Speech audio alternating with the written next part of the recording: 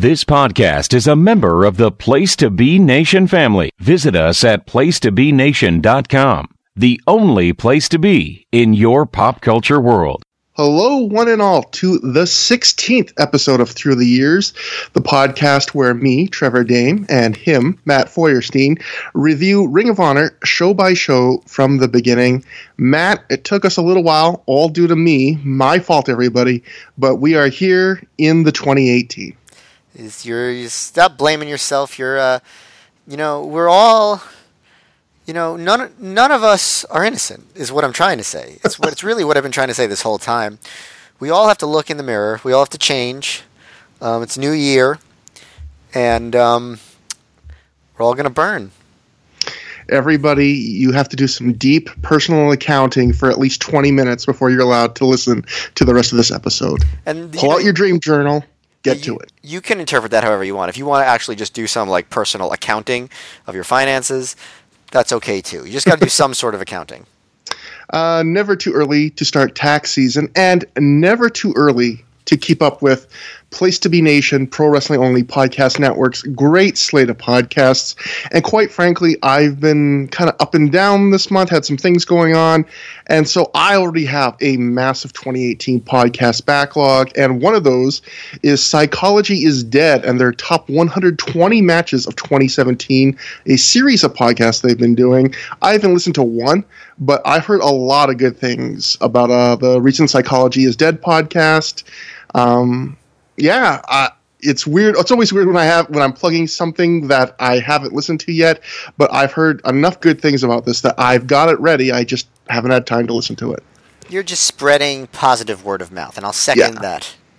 I'm amplifying the signal from Twitter, as social media people might say. But so actually, the interesting thing for when I'm looking at my notes here is normally this is the part of the show where I would talk about the news that happened at the time between the last Ring of Honor show we covered and the show we're covering this episode.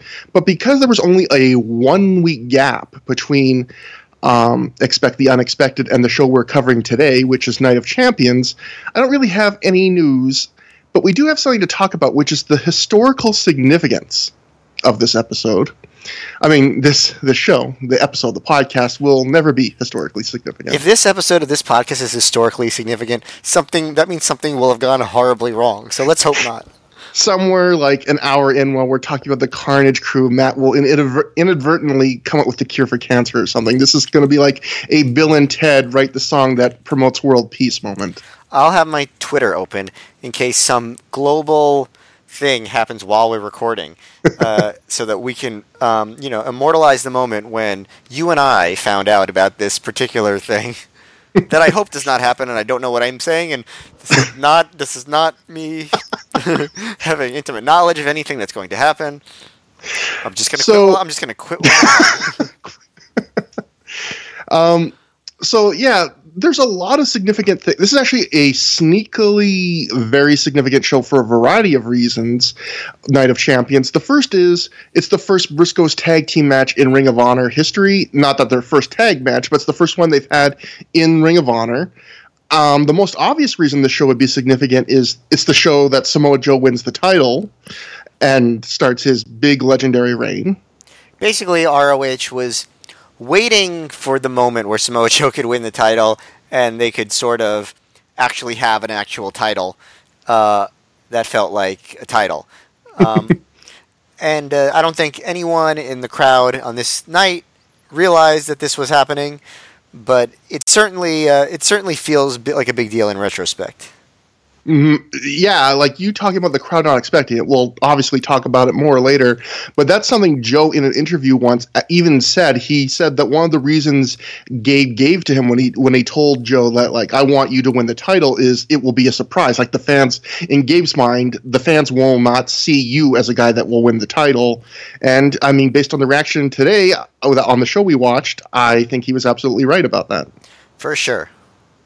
So, but the sneaky reason this is actually an incredibly historically significant show for Ring of Honor is in a slightly different alternate dimension.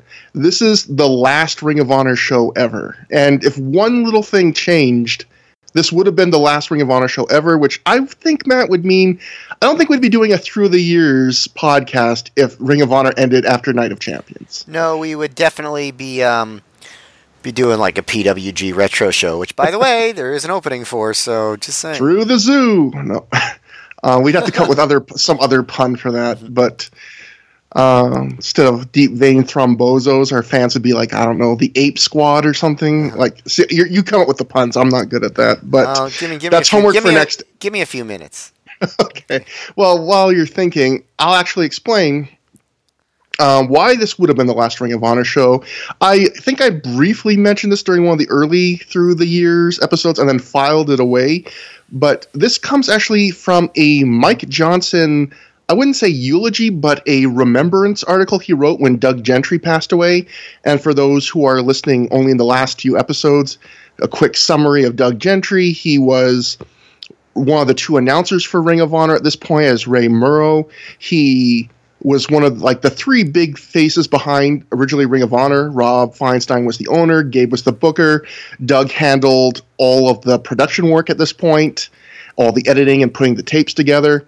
And when he passed away, far too young, years ago, Mike Johnson wrote this. And I always try and source these things and tell you what the source is because, as we might talk in a second, not always our source is reliable. But Mike Johnson's been right about some things. Mike Johnson's been wrong about some things. I don't necessarily love all the ways he reports news, but this sounds like it's pretty likely. It's very specific. So I will just read to everybody this passage from Mike Johnson's remembrance of Doug Gentry after he passed. And Johnson writes, "The truth is, if it had not been for Gentry, Ring of Honor as everyone knows it simply would not exist today in any form. By March 2003, Ring of Honor had been in the red for some time, and things were looking bleak. Kerry Silkin, a friend of Gentry dating back a number of years, approached Ring of Honor about coming on board as an investor. Without a doubt, had Gentry not cultivated that business relationship, Ring of Honor would have been another independent that had a solid run only to fail. Had Gentry not known Silkin, Ring of Honor would have ceased to have existed following the Philadelphia event where Samoa Joe first won the Ring of Honor championship from Xavier." So that's Mike Johnson right there, outright, like nailing it down to the specific show, which again is the show we're going to review tonight, saying, if not for Doug Gentry and Kerry Silkin being willing to invest, this is it. Like, apparently the Ring of Honor had lost enough money that Rob was going to pull a little more after a year, pull the plug. Yeah, and that's an interesting story, obviously, for the history of Ring of Honor. It's also interesting because these are two guys that are so important in ROH history, obviously. I mean, Kerry Silkin goes without saying. He was the owner for many years, probably through its most important, or at least most fondly remembered years. But Doug Gentry is another guy where obviously he was hugely important. He was on commentary for a lot of these shows. And not much has ever really been reported about him in the mainstream the mainstream wrestling news outlets. Obviously Gabe Sapolsky and Rob Feinstein. Lots been said about them, but it definitely seems like Doug Gentry had during these early stages, pretty close to as big of a role as they did, and it's hard to really know what that role exactly was. I don't know. We're going to have guests on in the future. Again, I want to thank Joe Gagne for being our first guest on the last episode. And I should mention now that guests won't be something we do every episode, but we definitely have people that are willing and people we like. So on appropriate episodes, when we think it's the right pairing of show and guest, we'll have that. But I just say that because I don't know if we're ever going to have a interview on the show of someone from Ring of Honor. I have no idea, unless Bryan Danielson, please remember us. Your first call when you get out of your WWE contract. But the thing, if I could interview anybody about a subject, I actually would like to know more about Doug Gentry, because I keep going back to when Voices of Wrestling did their big voting honor roll thing for who do you think is the best wrestlers in Ring of Honor history, which in some ways kind of led to this podcast, from a couple more additional steps, and it led to this podcast. Right. I remember Gabe at the time, they had I mentioned this I think once before, but they also had, in addition to the 50 best wrestlers, they had the top 10 or 15 non-wrestlers. And Doug didn't finish like that great. And I remember Gabe actually like specifically said on Twitter that like Doug should have finished higher and that he was, way more involved like than you would think. Yeah, that's what I hear too, but I'd like to know the specifics. Just because obviously we're interested in the topic as we have a show about it. And it's just a little sad where, as you mentioned, Rob and Gabe are both still in the public eye. They're still talking. So, people, we know a lot about them. Doug, even when he was alive, didn't seem to, be quite as much of a public figure. And because of his untimely death, people definitely have an out of sight, out of mind thing. So whatever contributions he made, I feel like are getting forgotten. Okay, so I came up with the name of the PWG show. Okay. Retro Wrestling Gorilla.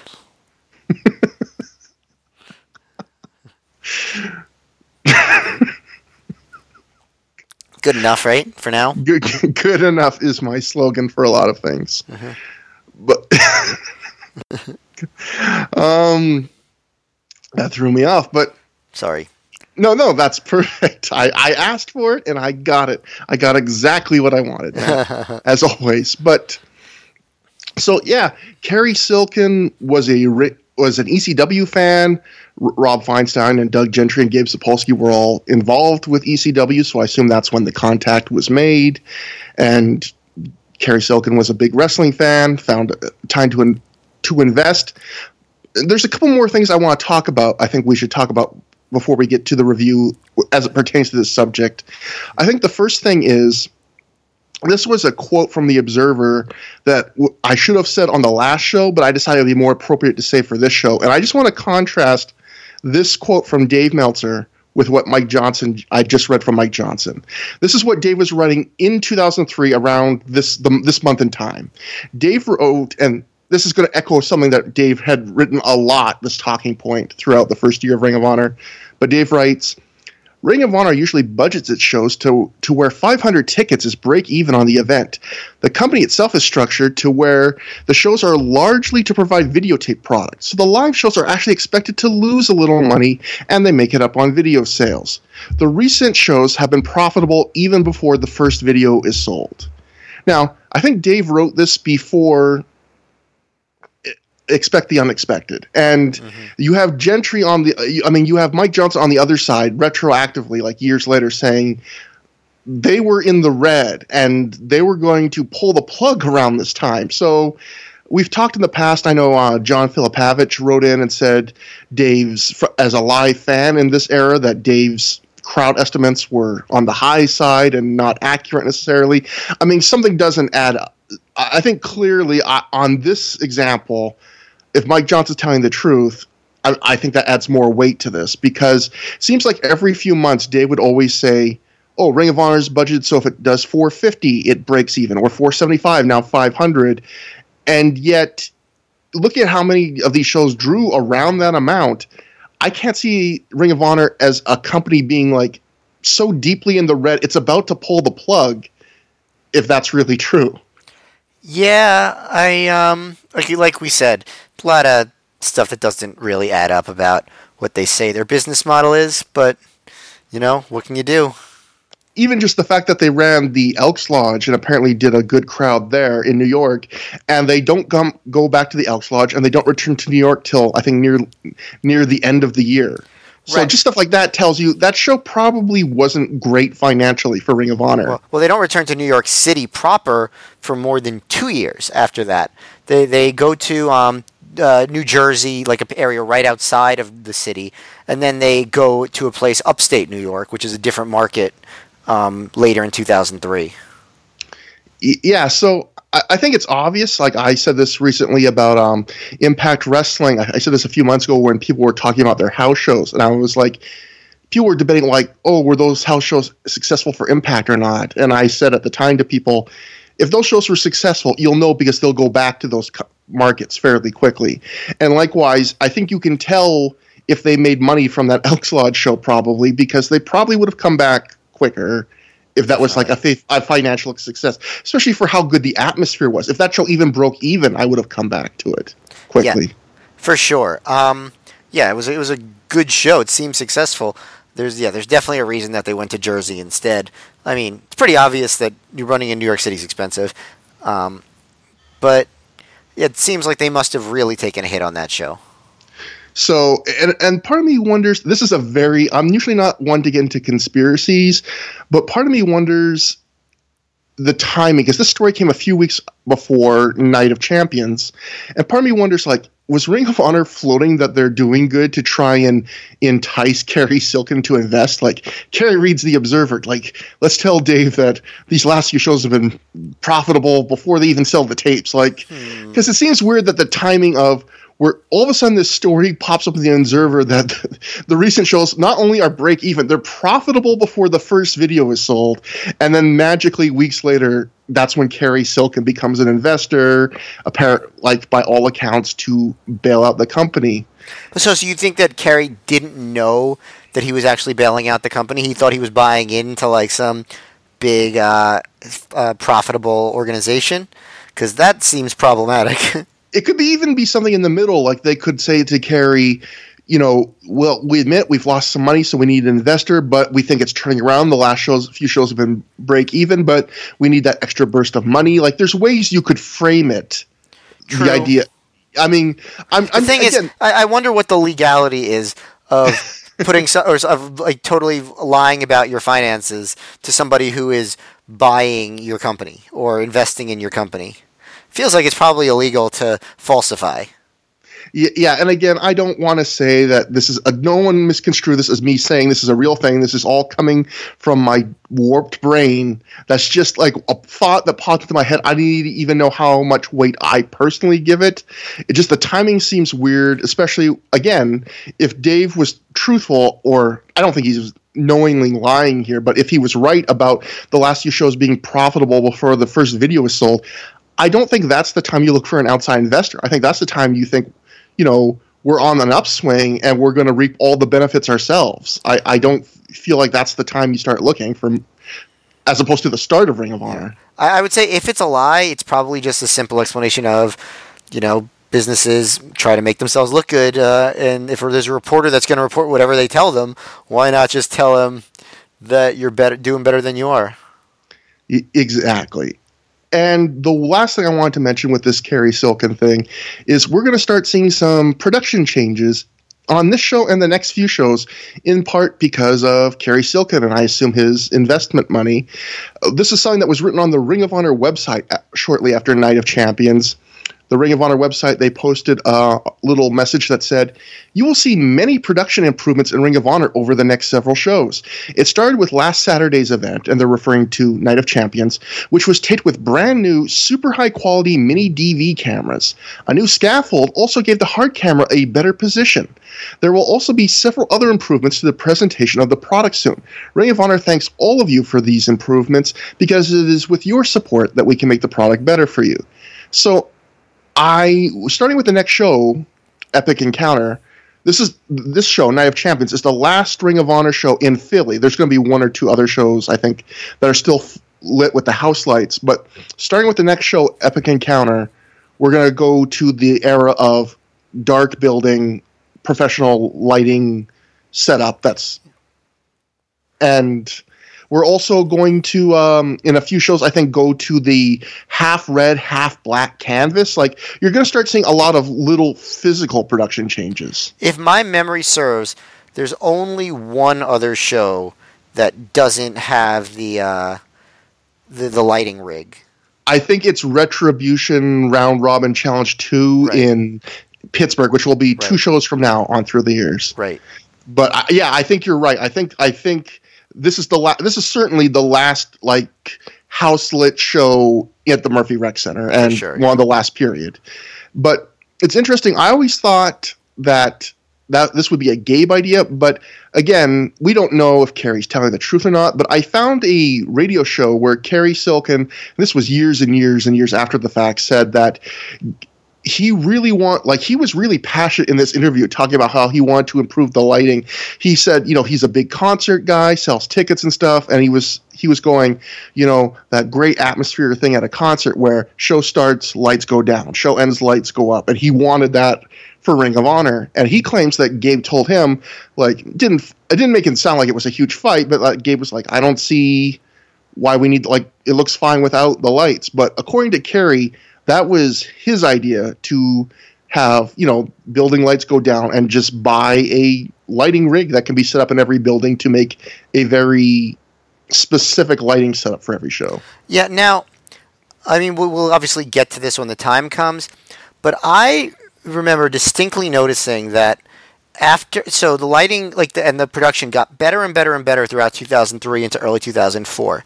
Then, after the big Rob Feinstein scandal that ended up with him leaving the company, the lighting and the production in general seemed to get worse for a little while. And Kerry was still there. So, I mean, I guess we'll see if my memory bears out. But I'm pretty sure this is the case. And so it'll be interesting to kind of look at it and kind of try to figure out why that happened. And one funny thing, I just looking back at this Ring of Honor website quote, the part where they said that the show was that the Night of Champions had a new scaffold which gave the hard camera a better position.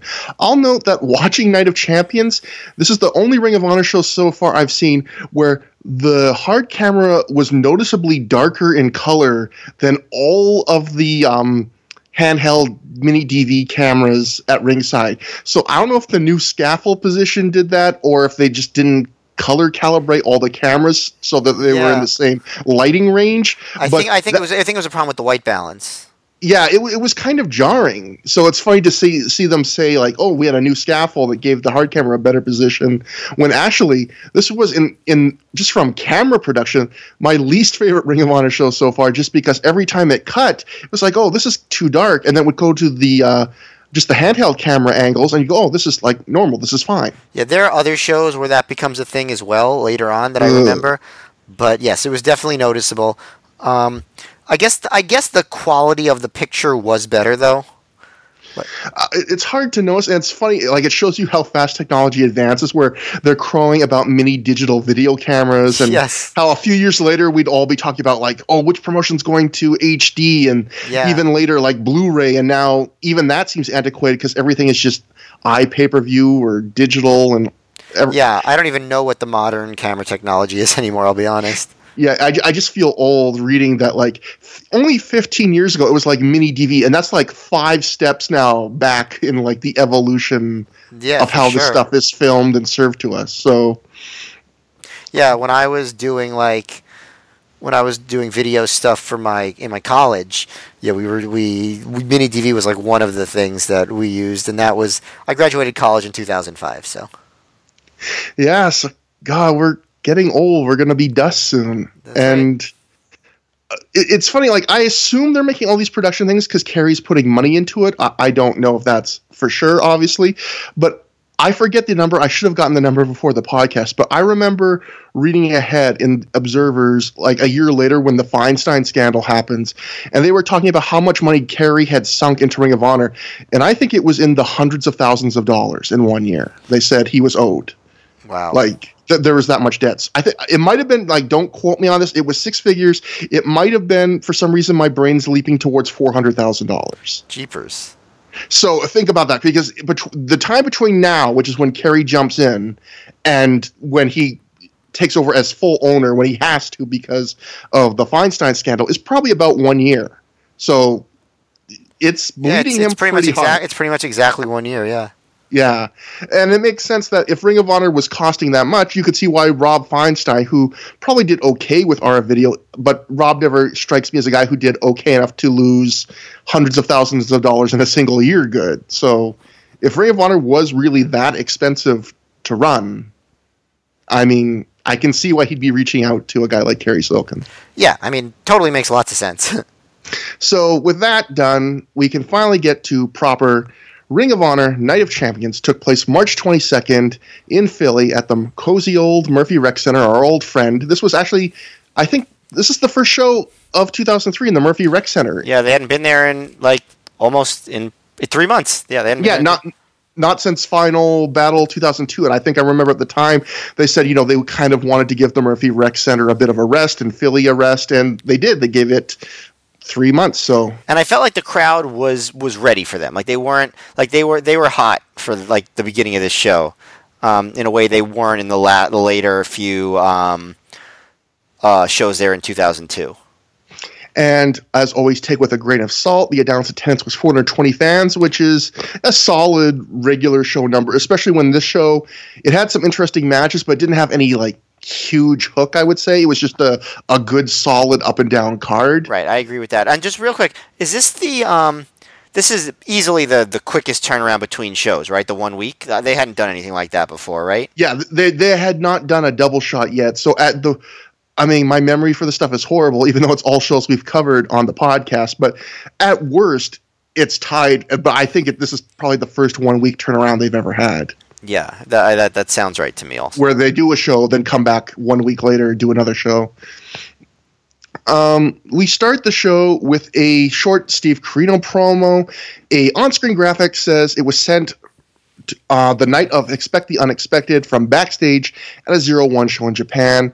It's a promo where for most of it, all we see is the wall of a shower room, because the conceit of the promo is that Corino is cutting it while he takes a shower. Says he doesn't care about Homicide or Low-Key or The Prophecy, and for the millionth time, he dares Christopher Daniels to throw the first punch and start the feud between his group and The Prophecy.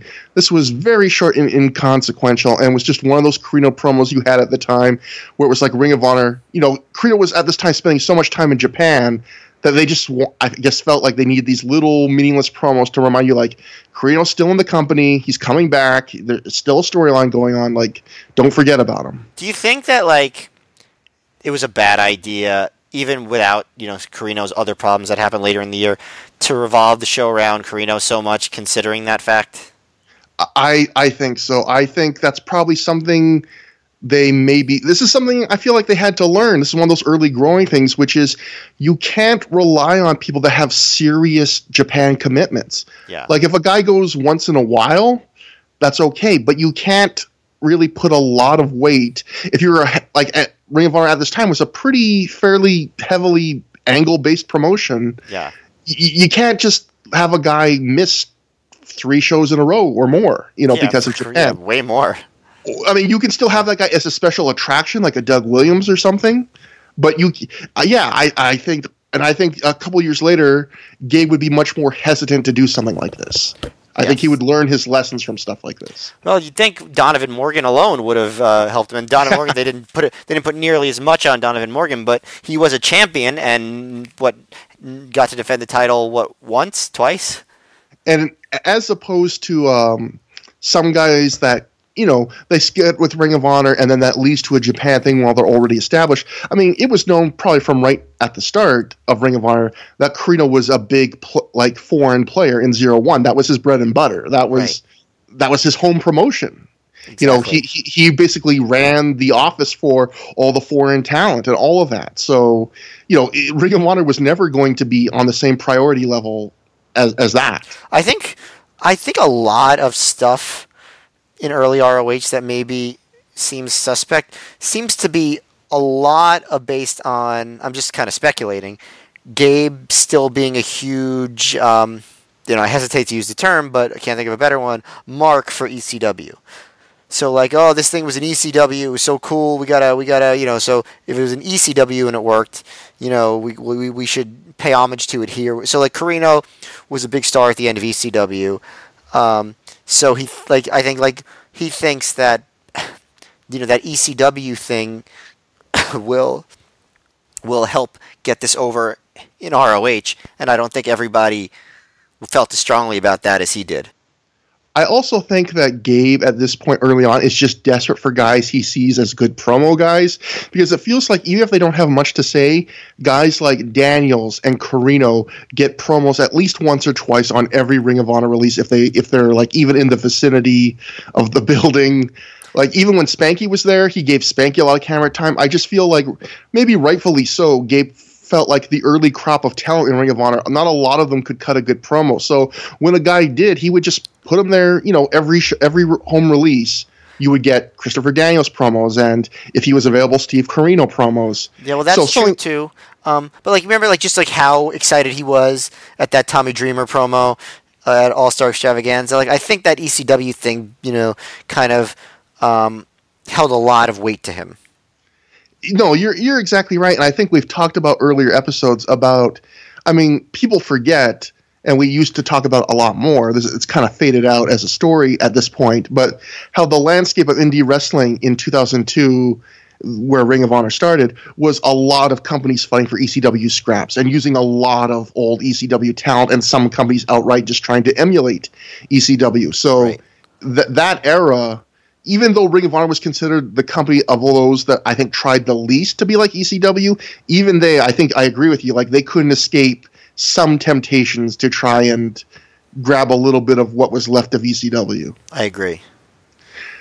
And meanwhile, back in Philly, away from Corino in Japan, the next little segment is Special K is partying backstage with new member Mikey Whipwreck, complete in sombrero and boa, because that equals comedy. Special K wants Jody Fleisch, who's a member, to do drugs, offers him a lot of them. Fleisch says he can't do them tonight because he doesn't want to get his arse kicked by Loki later. Whipwreck then changes the party music from techno to rock, which only he enjoys. Matt, I've seen rock. better anti-drug PSAs.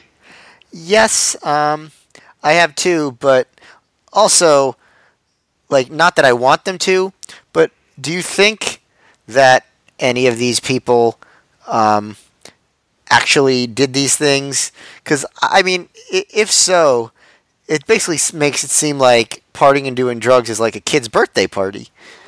And maybe it is. I don't know. I don't do it either, but it doesn't seem particularly debaucherous. I get the impression that Mikey Whipwreck might enjoy a thing or two once in a while. And certainly former member Josh Matthews sadly has a well-documented history of enjoying imbibing in various... Joey Matthews. Oh, Joey Matthews, yeah, not Josh Matthews. Josh Matthews has a history of partaking in fashion, not drugs. It's true. The other vice that young men have. You can't relate. Elsewhere back... I don't have either of those vices. For me, it's candy. Candy is dandy. Some say liquor is quicker, but I like to take my time. Enjoy some red vines. That was a lie. We don't get red vines in my part of Canada. I don't know why I lied to the audience. I promise I will never lie to you again. I eat Twizzlers. I'm sorry for lying. Anyway, elsewhere backstage, it's a Christopher Daniels, Xavier, and Allison Danger, The Prophecy, although, as always, Donovan Morgan is missing. Daniels cuts a promo on his opponent tonight, Doug Williams. Daniels reminds us that he beat Doug in a match in Ring of Honor where the Stip said that Doug could no longer shake hands in the promotion again, which that turned out to be an incredibly weak Stip. Matt, I looked it up. Between the time of that match when he lost the rights to shake hands and this match where he wins the right again to shake hands, Doug Williams had a whopping 2 matches in Ring of Honor in that time. So it was a stipulation that prevented him from shaking hands twice. Well, and I mean... This goes to the Corino thing that you were just talking about, which is they booked a guy with a stipulation when they knew he couldn't come back every show. Yeah, I mean, also the stipulation wouldn't have really mattered that much if he could. But, yeah, I mean, it's pretty silly. I think maybe they didn't plan on, him getting out of it, but then I don't know, maybe they were planning on using him more. I don't know. I'm trying to overthink this. But I think there was one show he was booked on that he had to miss. Like, I think maybe Revenge on the Prophecy maybe might have been a show I think that he was booked on and had to cancel or something. But still, that would have been 3 shows and they're already going back on the gimmick. They're just saying, like, let's write this out. Yeah, I mean, it was silly to begin with, as we discussed. And might as well get rid of it. Might as well go back on it. Daniels tells us that after he beat Doug Williams in Ring of Honor, he went to the UK a few weeks later and beat Williams and Jody Fleisch for the FWA heavyweight title in the UK. He became the first American to hold it. He says tonight he's putting the belt on the line, the FWA title. He's putting the Ring of Honor #1 contenders trophy is up for grabs, and he decides to throw in, if Doug Williams wins, he'll let him shake hands again. So 3 different things on the line tonight, and really it's why would you throw in the handshake? Because, I mean, I guess it's a cocky heel, like, haha, I'm so confident I'm going to win. But you're already putting a title on the line. They're already having the number one contenders thing. Like, it's like Christopher Daniels is going real double or nothing here, except he doesn't gain anything from throwing in the extra thing. Yeah, I mean, it was a little bit contrived. But Daniels, I mean, it is true. Like, if you just think of Daniels as a character, as far as heels go, he seems like a pretty, like, decent guy. He does shady cheating stuff, doesn't like the Code of Honor. But, like, if you look at his promos, he seems like an okay dude, even as a heel. I still say that promo at the end of the first year anniversary show in New York, where he talks about Steve Corino, about how he and him, how Daniels and Corino were always friends, and like, I've always been supportive for you and happy for you. Why do you have to like come after me the one time in my career something goes my way? Like, that was a babyface promo. And again, there's something about Christopher Daniels, and actually I think I have a note about this later when his match comes up, where he's a good heel, but there's something sympathetic about Christopher Daniels that shines through that almost hampers him some ways. Sometimes I feel like he just feels like a likable guy. He never seemed like a particularly dastardly heel, even when they were really booking him hard like that.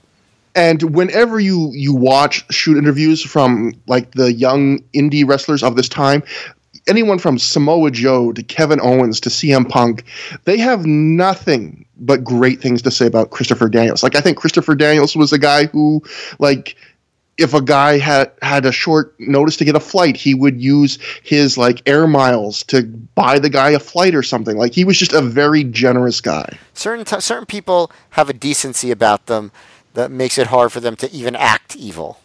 Yeah, like Daniel Bryan, too. There's this essential, or I guess Bryan Danielson. I shouldn't call him Daniel Bryan when it's a Ring of Honor podcast, but there's an essential Bryan Danielson-ness that shines through him no matter what he's trying to act like. Like, he's a guy that can't quite help but ever be at least part of himself, I feel like. Yes, true. But going back to the promo, we go quickly to Xavier next. He's facing Samoa Joe tonight, and he points out that Samoa Joe lost to Low Ki in Ring of Honor while he beat Low Ki in Ring of Honor. So Xavier's a big fan of mixed martial arts math, apparently. If I beat this guy and you lost to him, then I am automatically better than you philosophy. And then finally, Allison Danger sends a message to Steve Corino saying the prophecy hasn't forgotten him either. And the promo ends and Ring of Honor does their usual, the camera still rolling thing. And for some reason, even though this has happened a million times, the prophecy doesn't seem to be aware that the camera might still be rolling. So Daniels immediately loses his cockiness once he thinks the cameras are off. And he asks Xavier if he's really sure he can handle Joe tonight, saying that Joe's one of the hardest hitters he's ever been in the ring with. Xavier says he can handle it, although maybe he says it a little less confidently than he would have if he thought the promo was on tape. Then Daniels realizes the camera's still rolling and shoos the camera guy away. I still think that Gabe way overdoes the whole, like, the camera's catching things that shouldn't be caught on camera stuff, but this was kind of a cute use of it, like that the heels put up a good front, but secretly in private they're more scared of Joe than they're willing to admit. Yeah, I liked it. But it is a trick that he tries to go back to too many times, pretty much for as long as he's in charge.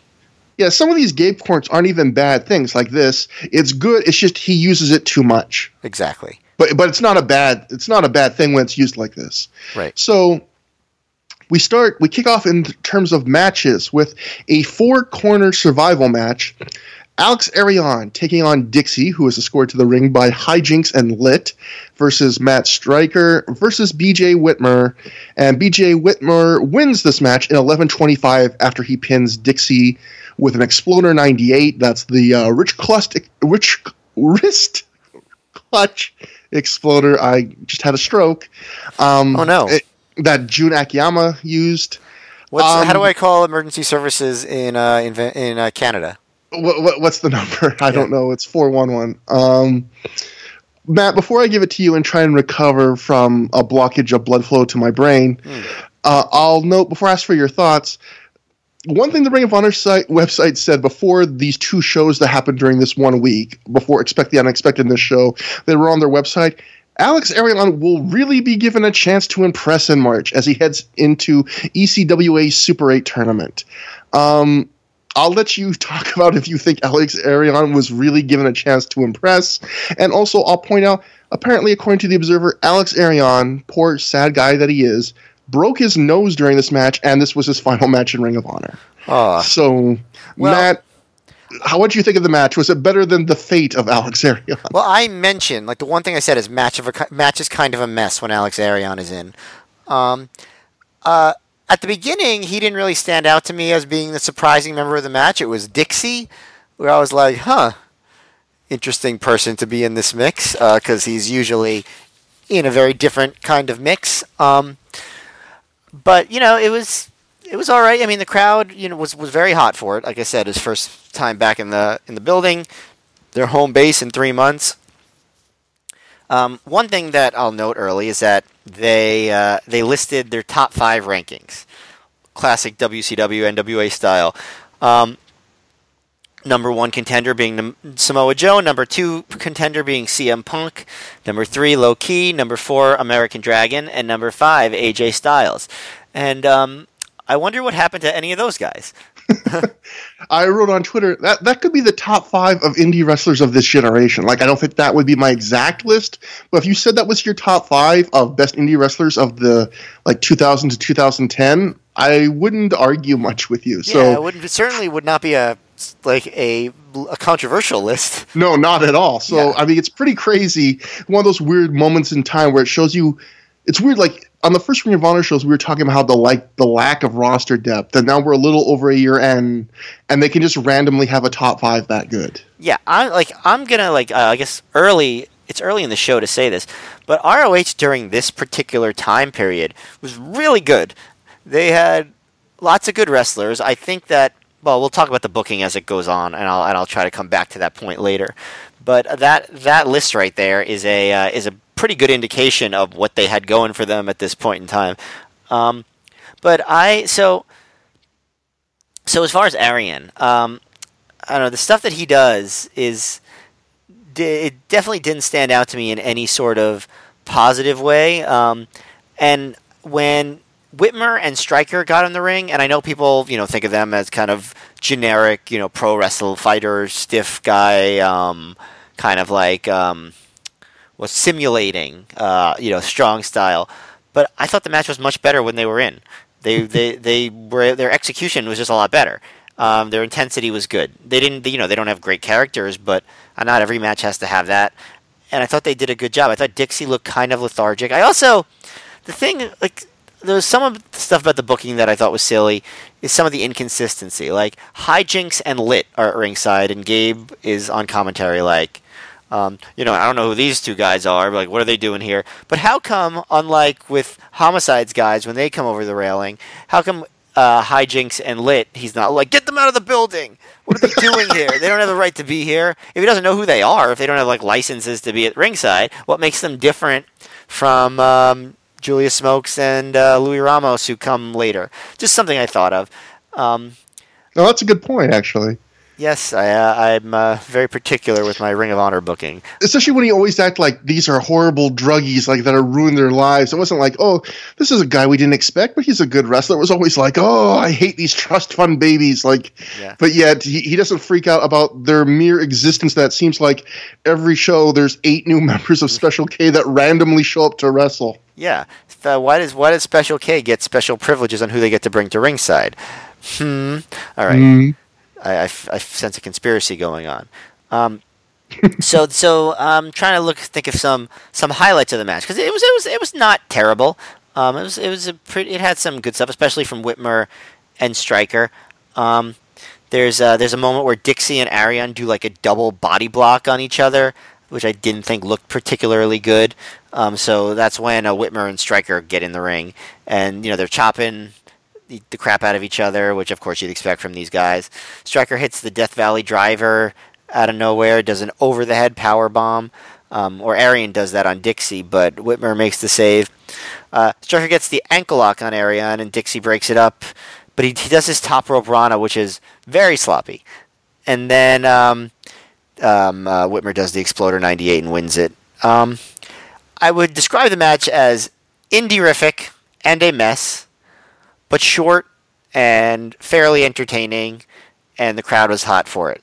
So short, indie-rific, a mess, entertaining. would be the adjectives. This was an example, I think a perfect example of why I hate these random, that we're going to start seeing here in 2003 at this point, these random mandated four-ways. Like, with scrambles, I know why they're there, and I enjoy them, because the scramble conceit it's just there for crazy high-flying spots. That's even what the announcers tell you. Generally, Gabe books guys that are good at those matches. Occasionally, you'll see a team like the Carnage Crew get slotted in, but even in the last show, we saw they did pretty good in a scramble. But the match is tailored to fit the guys that are booked for it. I feel like so many of these four-ways, it's Gabe using leftovers. It's like when you are going to make a casserole and you open up your fridge and just like, I guess mushrooms and pineapple and sausage go good together with a cream of mushroom soup. Like, it's just random, like, whatever's left on the card, some of these things. And if you look at this, like, these four-ways, I think back to something I heard in a Bryan Danielson shoot interview where he was talking about how his favorite matches were singles matches, and then he liked tags a little less, and then he liked, I think, like multi-man matches a little less, even more, because the more people you have in the ring, the more in the match, the more ideas have to like be tossed around, and more voices have to agree on stuff. And I feel like what happens with a lot of these four-ways is because you've got four guys in there, and they're all trying, usually in four-ways like this, they're guys trying to make a name for themselves. What happens is you get the same match every time, where it's kind of like a scramble, where it's everyone just going in like, all right, you do your two spots to look good, I'll do my two spots to look good. We'll have a bunch of near falls at the end. And I feel like for scramble, again, that's good because normally they book guys that are suited for that kind of match. But here, that's not playing to Matt Stryker's strengths, who's a colorless, like, take it to the mat technical wrestler. That's not really playing to BJ Whitmer's strengths. That's not playing to Alex Arion's, if he has strengths. And Dixie is in the ring with those three guys, and I'm a big Dixie fan. I think this is the worst he's looked so far. I think he looks, I don't know if it's just him having a rough night, or if he didn't gel with those three, but I didn't think he looked particularly good in this match. And these are the kind of matches, like, the second they are over, you don't remember anything. No one gets more over because of this match. And it's not a particularly, like, I thought it was average, but I would say in some ways below average. Yeah, and the other thing is, like, I had to look it up just because I had the hunch this was it. BJ Whitmer has had 3 matches in Ring of Honor at this point. All 3 have been 4-ways. Yep. Like, that's a weird way to debut a guy. Yeah, well, I think probably to the way they were thinking about booking back at the time, it probably wasn't a weird way to book a guy. It was just like, oh, it's a 4-way, that's one of the things that we do. And he's the king of the 4-ways or something like that. Which actually, I think they sort of do that with him later on. Like, sort of that he's just really good at the 4-ways. Yeah, that might them be making a lemonade, not out of lemons, but just... They made lemonade out of a weird contrivance they maybe weren't aware of to begin with. That, boy, we sure are putting this BJ guy in a lot of 4-ways. Think about what you just said. Yeah, you could... if you have a through-the-year soundboard, you just got your new hot quote for 2018. But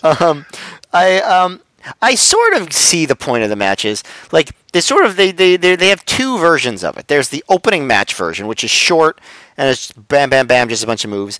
Then they sort of have the upper, like, card, the top Carter version of the same thing, where it's like they have the same kinds of finishes with the bam, bam, bam, but they also try to weave in more intricate storytelling in it. I don't know if either are particularly great, but every once in a while they hit on something good with it. And I think that they think as far as the opening match, it's just like, okay, we'll get the guys out there and they have the opportunity to just do moves and be entertaining. And it's sort of similar to the scramble concept, but maybe they put more emphasis on the big moves. Like hard hitting moves as opposed to the high flying moves. I get the point. They're not easy to have memorable versions of it, but I can understand why they think it's a good idea, if that makes sense. Yeah, I mean, I sympathize with their plight because I know if I was a brand new guy trying to make a name in Ring of Honor and they said I'm booked in a 4-way, if I was in a pre-match meeting with the other 3 guys, I know I would do exactly what these guys did, which is just like, all right, everyone gets 3 minutes to do stuff. Yeah. Like I wouldn't want to monopolize the match for myself, and I'm sure they wouldn't be happy if I said that's what we should do. So a lot of these matches are going to end up the same way, which is everyone gets a couple minutes to show off what they can do, which is going to make it a very specific kind of match that doesn't always play. Again, I think a match like the Matt Striker versus Chad Collier matches were much better at showing off a new guy like Matt Striker's what the good things he brings to the table, because it's just one guy he has to work with, one guy's ideas he has to work with. He's an opponent much more suited to what Striker likes to do, and he doesn't have to share the spotlight with 3 other guys. He just has to share it with one guy. So if they had Alex Arion versus Matt Striker, maybe Alexander Arion would be one of the guys we're talking about today in the WWE. Well, going to obviously now we go into our half-an-hour Ring of Honor career retrospective of Alex Arion, but I'll say this, like, he hasn't looked great in what I've seen him, but I don't think he's looked terrible. But here's the thing, like, if you ask me after watching all 4 or 5 Alex Arion performances that have been in Ring of Honor, like, what kind of wrestler is he? I can't tell you. Like, no. Partly probably because of how he's wrestled, but also because of the way often Ring of Honor would highlight some of these, like, not super hot new names. Like, I don't really even know how to judge Alex Arion, even after seeing him in multiple Ring of Honor matches, which, again, it shows you that a lot of these multi-man matches aren't great ways to show talent off. Yeah, I guess you're right. I was going to try to make the case, but I'm not going to. I mean, it's possible. I just don't think it happens often. I will say the crowd liked this more than I liked it. Like you said, the crowd was really hot for this. This was the kind of reaction I think you get when you haven't been in a town for a while and they're starved to see you, like any wrestling at all. Like, we're just so excited we're getting to see a match again. We've been looking forward to Ring of Honor for months. It was one of the most indie-rific matches that I've seen in ROH in a while. I will say that. Matt Striker got surprisingly loud reactions. Like, he got chants during this match for Matt Striker.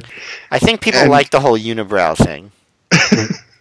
Gabe doesn't, but the fans do. But I felt bad because it felt like that this should have been Striker's match to win because of that reaction and because I think he had lost both matches to Collier, I think.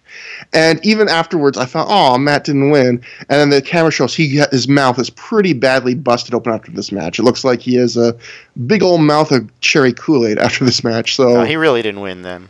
Yeah. So, yeah, Alex Arion breaks his nose, Matt Striker busts his mouth open, and BJ Whitmer wins. And Dixie doesn't look good for once. So we go next to a Mikey Whipwreck promo in the ring, and it's cut mid-promo, so I don't know if that's for time or they just didn't care for the promo, but he's talking to his former students, the SAT and Quiet Storm, but it turns out it's all a setup to allow his new friend, Special K, to ambush them, which leads to an impromptu 6-man tag scramble match of Special K of Angel Dust, Deranged, and Izzy with Mikey Whipwreck in their corner, defeating Quiet Storm and the SAT in 6 minutes 26 seconds with a triple pinfall after Whipwreck runs in the ring and hits all his former students with whippersnappers, which is basically a stunner. So it's 626 scramble match. There's not a ton to talk about, but I felt like contrasting it with the last match, I got exactly what I was expecting here. You know, it's sloppy, it's fast, it's never boring. It's exactly what I've seen better scramble matches, but it's exactly what you would expect from this kind of match. I was never bored.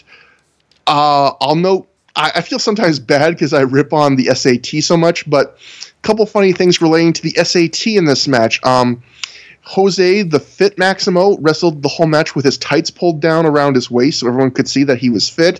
Well, Joel, the chubby Maximo, did not wrestle with his tights down, so that made me go, aw, chunky Maximo. Like, your buddy's showing you up. But everyone's body is beautiful. That's my stance. Yeah, just pay heed to Matt and Christina Aguilera. But the Maximos, they were pretty over here, actually, and they never even did their Spanish Fly, so pretty impressive in that sense, where I think the last show where they wrestled the whole match, and then they had like a contrived post-match segment where they just Spanish flied a guy because they knew the crowd wanted to see a Spanish fly. So I think maybe it's because, Philly has seen them a lot. They don't feel like they have to show you the Spanish fly on every single show they do. So it's just probably nice for them. The other thing was that the SAT, I mean, this match was sloppy like you'd expect, but the SAT, again, these guys, this is supposed to be the kind of match they thrive in. They nearly killed poor Izzy on a double team ace crusher spot where, like, they didn't get Izzy's head high enough. It nearly hit the canvas first. Joel at one point does one of those repeated power bomb spots where you hold on and you power bomb a guy over and over again. And he does that to Izzy, one of the lightest guys on the roster. And if you watch Joel here, every power bomb looks progressively tougher and tougher for him. And at the end, it's like he just goes, fuck it, and he drops Izzy right on his head like a Ganso bomb like Kawada did to Misawa.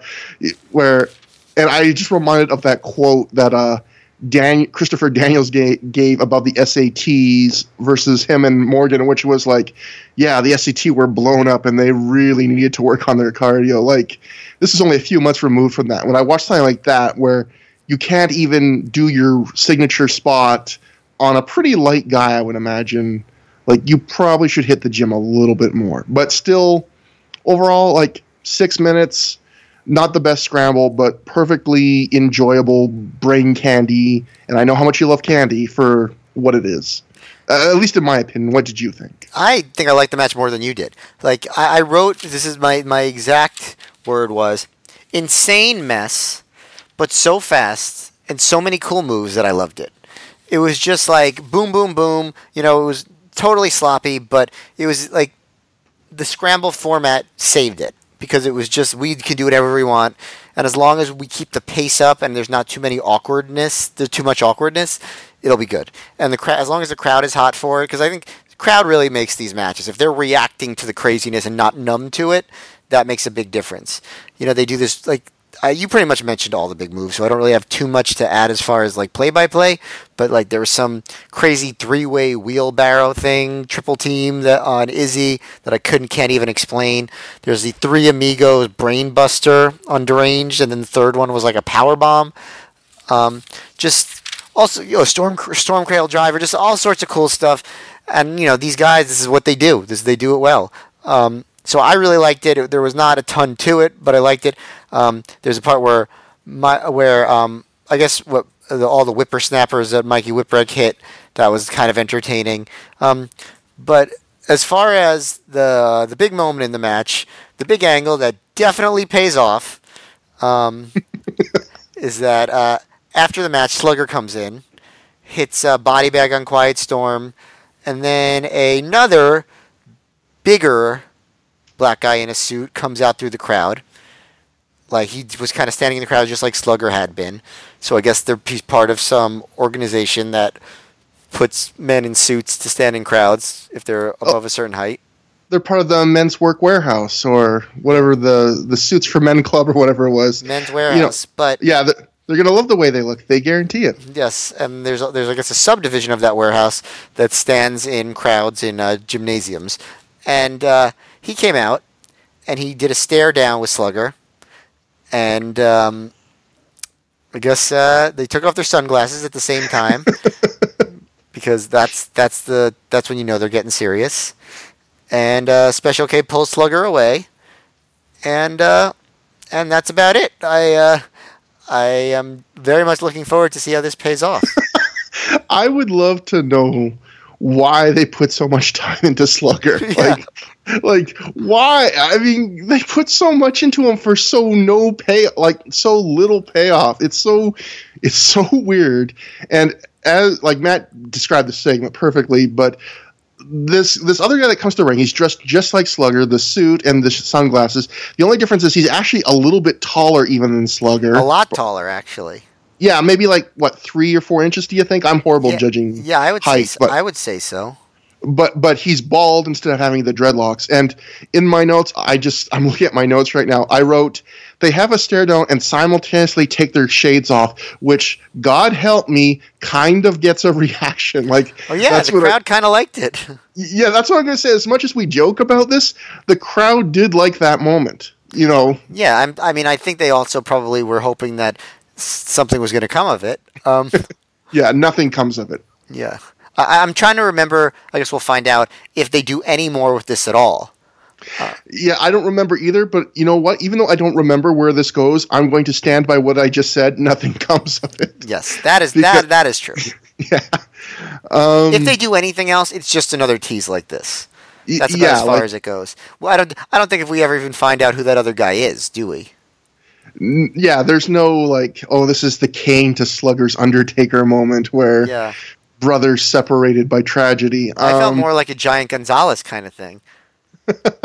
I would love to see Slugger in just a big old hairy bodysuit. There is another a pull quote for the highlight reel. Dear God, no. The camera at the end of this segment, like Gabe tries another interesting little production thing where rather than cut to a segment, the camera, like at the end of the Slugger brother from another mother segment, just zooms on into the crowd because we see that Gabe, while this segment was going on, is getting into a confrontation, a verbal confrontation with some Homicide's rioting friends like Julius Smokes. He leaves so that the security can talk to them, and dear God, they're trying to tease a riot for the third show.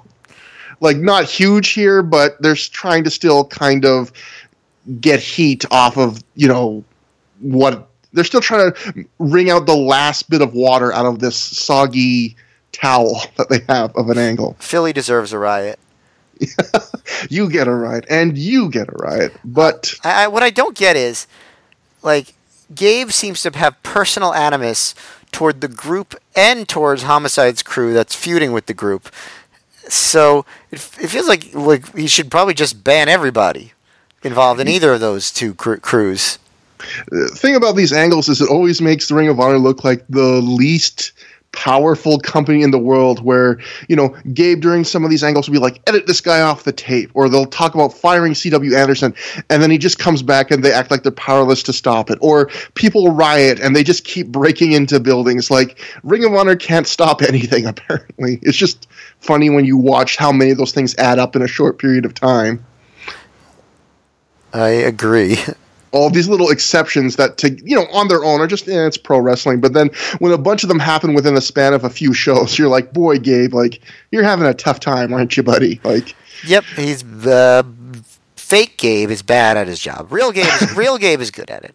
Yeah, he's doing pretty good right now. But so we'll have more rioting, semi-rioting fun later, but I'm going to cover this match first, too, just because I think it works better for the order. But our next match is the Backseat Boys, Johnny Kashmere and Trent Acid, defeating the Ring Crew Express of Dunn and Marcos in 5 minutes and 19 seconds via another multi-pinfall. This is a double pinfall after they T-gimmicked their two-man crucifix powerbomb. They did that to Marcos on top of Dunn and then pinned them both. This match, Gabe starts on commentary saying that the Backseat Boys have signed Ring of Honor deals, so they'll be regulars on most shows from here on out. And this match is mostly just a short showcase for them, but they give the Ring Crew Express just enough offense, and it lasts just long enough where I feel like it doesn't feel like 100% squash, although it's still clearly this match is to show off the Backseat Boys. It's a bit sloppy. I mean, I'm a Ring Crew Express fan, but this is another, like the Dixie thing earlier. It's a guy I like that. I think there were some really sloppy moments in this match, and I think they might have been more due to the Ring Crew Express, sadly.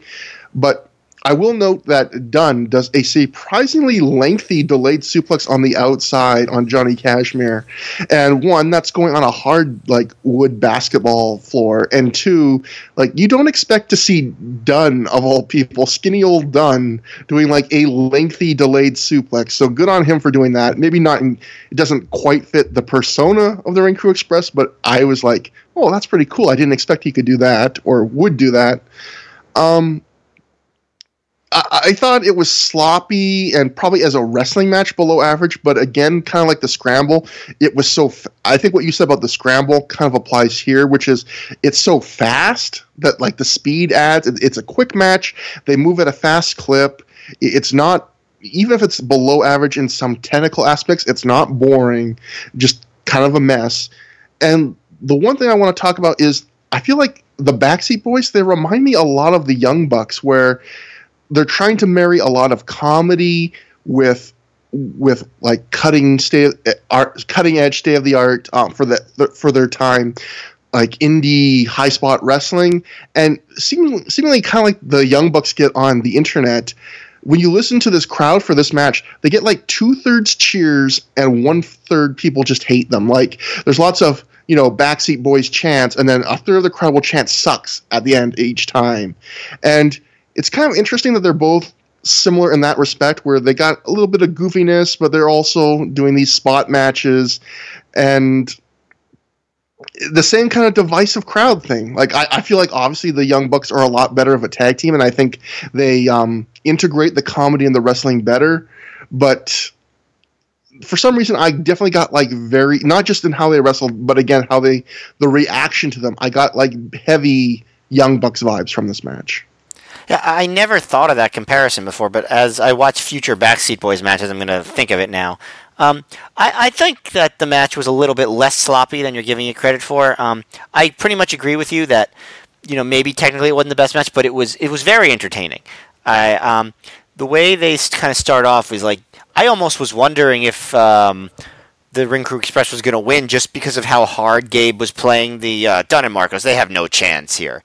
I actually wrote in my notes after he said that because I was like, wait a second. But all he was doing was setting up the fact that they were going to get a couple of big spots in and almost have the backseats on the rope, figuratively speaking, for a little while. They do the Dunn gets a top rope elbow, besides the delayed suplex that you were talking about, which really was cool. They do the assisted sliced bread on acid, but then the backseats come back and they go for the dream sequence. They kind of mess up the dream sequence. Dream sequence is like their series of like kicks and then into like a Muda lock with a kick as a part of that. It's kind of a complicated combo. They don't really do a great job with it in this match. But they do their whole powerbomb neckbreaker combo on Marcos, which whenever I see that move, I will never forget that is the move that pretty much almost paralyzed Villano 4 in WCW when, who was it, Raven and Saturn, or Raven and Canyon did it? I think it was Raven and Saturn. Do you remember that? I don't remember this. I'm going to have to look this up after the show because I don't remember this. Yeah, they really mess up a neckbreaker powerbomb combo on one of the Villanos on Nitro, and he's definitely hurt after it. And so then they stomp Dunn's face into Marcos's crotch, which is always a good spot. Eventually, they get the T gimmick, Marcos onto Dunn for the win. I just thought it was entertaining. I think the Backseat Boys are a good addition. I think they've done a good job in their little, short matches and scrambles that they've had here. And then, of course, they say they want a real team on the next show. So, who is the real team? The Hit Squad. But it's interesting where also I guess I want to bring this up too, which is we got to see our old friend from the last show, big giant dude with denim jacket and long hair and shades and bandana, who's a big Dunn and Marcos fan. Made it all the way from Boston to Philly. Yeah, and the Dunn and Marcos point him out and party with him. And then we also get a great entrance from Trent Acid because he lets all the ladies stick dollar bills in his pants and rub on him and kiss him. And there's 6 very excited ladies that all made their way to the aisle way to do that. And plants. For me, they're plants. Either that or they were ladies, make your way to the aisle if you want to give a single to Trent Acid. It's coming up. But I don't know why someone doesn't do that stripper gimmick now, because it's a fun gimmick and you add money to every show you do. It's a merch table in your pants. You don't even have to set it up. You just put money in my G-string right now, please. If no one's going to do it if you don't, just letting you know. I'll tell you, Matt. You're the man for the job. I'll tell you, Matt, what I need to do that job. There's 6 things, and they all start with abdominal.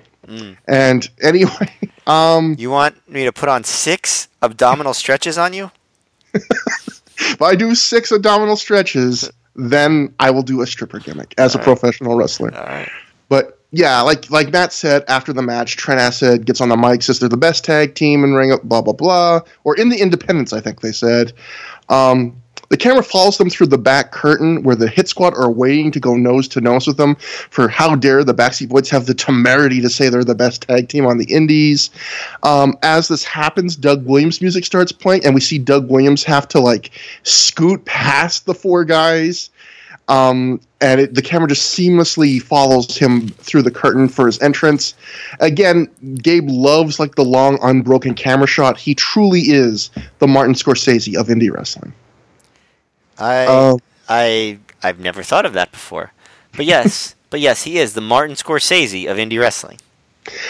And next we get, I don't know if this is quite his Goodfellas then, but we get a match with a ton of things on the line, because as we mentioned earlier, the FWA British Heavyweight title is on the line, the Ring of Honor title #1 contendership trophy is on the line, and the right for Doug Williams to shake those hands he loves so much is on the line. Christopher Daniels takes on Doug Williams, and Doug Williams wins it all in 18 minutes, 13 seconds via pinfall after he hits the Chaos Theory German suplex. Matt, this is a match that a lot of people on the internet really, well, not, I wouldn't say a lot of people, but some people on the internet really think is like a hidden gem of 2003 Ring of Honor. What did you think about it? I would agree. I mean, I always had fond memories of this match because when I first watched it, I'd never heard of it, so I didn't expect anything of it. And their first match, in 2002 was good, but nothing special.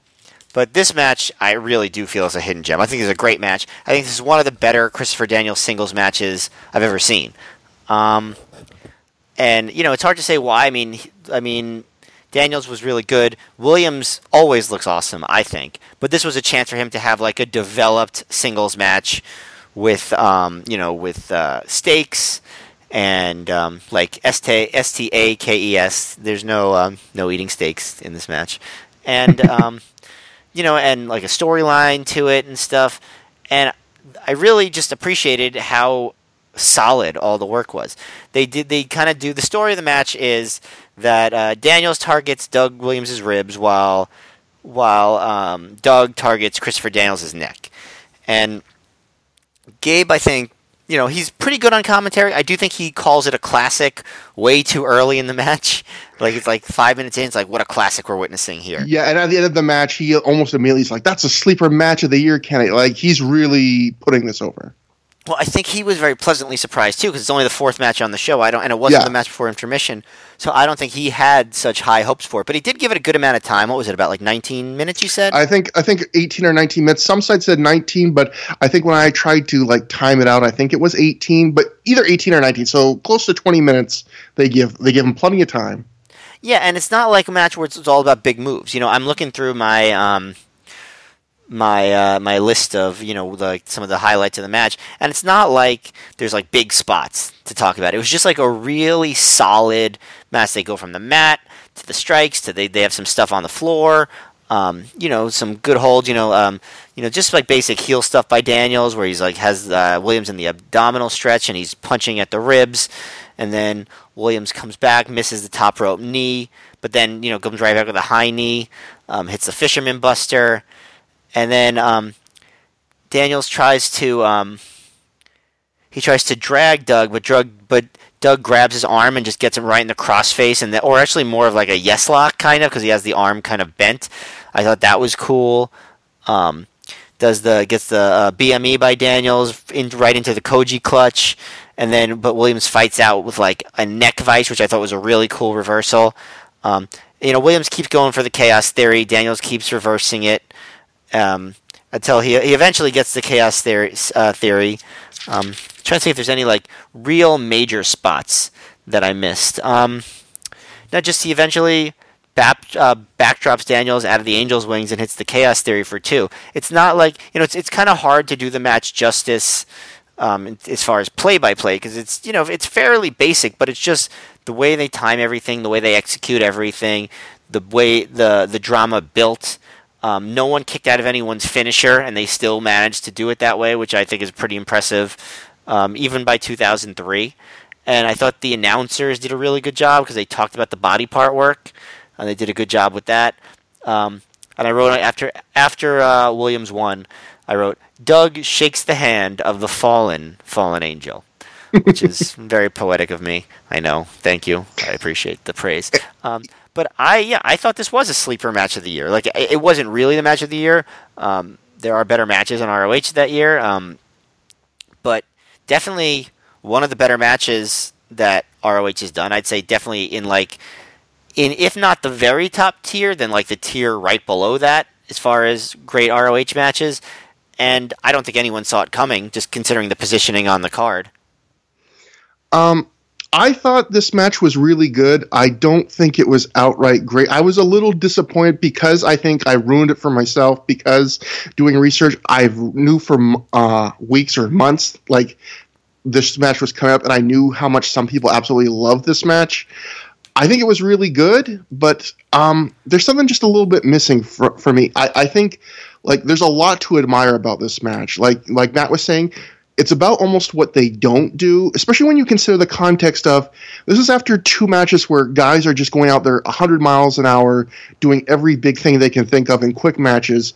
And here's something that goes completely opposite. It's long match, way more basic, it's just a very simple story. It's Daniels is going to work over Doug Williams' ribs, and Doug Williams is going to work over Daniels' neck, and that's almost the entire match. And if you love body part work, this is the match for you because they're very consistent about going after each other's thing. And they sell it.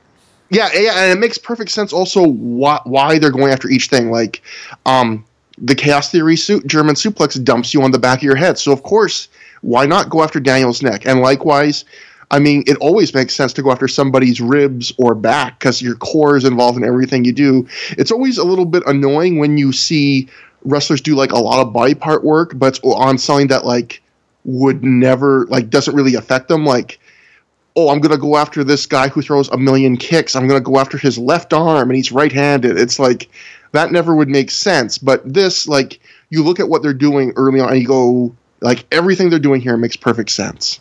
But where it falls a little short for me is I feel like just having a story doesn't always equal, like, great match. Like, I feel like we've gotten into such a debate in modern wrestling where it's like, where we got a side of people going, oh, like, if a match doesn't have a story, like, it's not good. To the other side going, like, if a match has a story at all, it's a great match. Like, a match can have a story and it can still not grab you on some level. Like, I felt like I didn't feel sympathy for either guy, and you're not supposed to feel sympathy for Daniels, but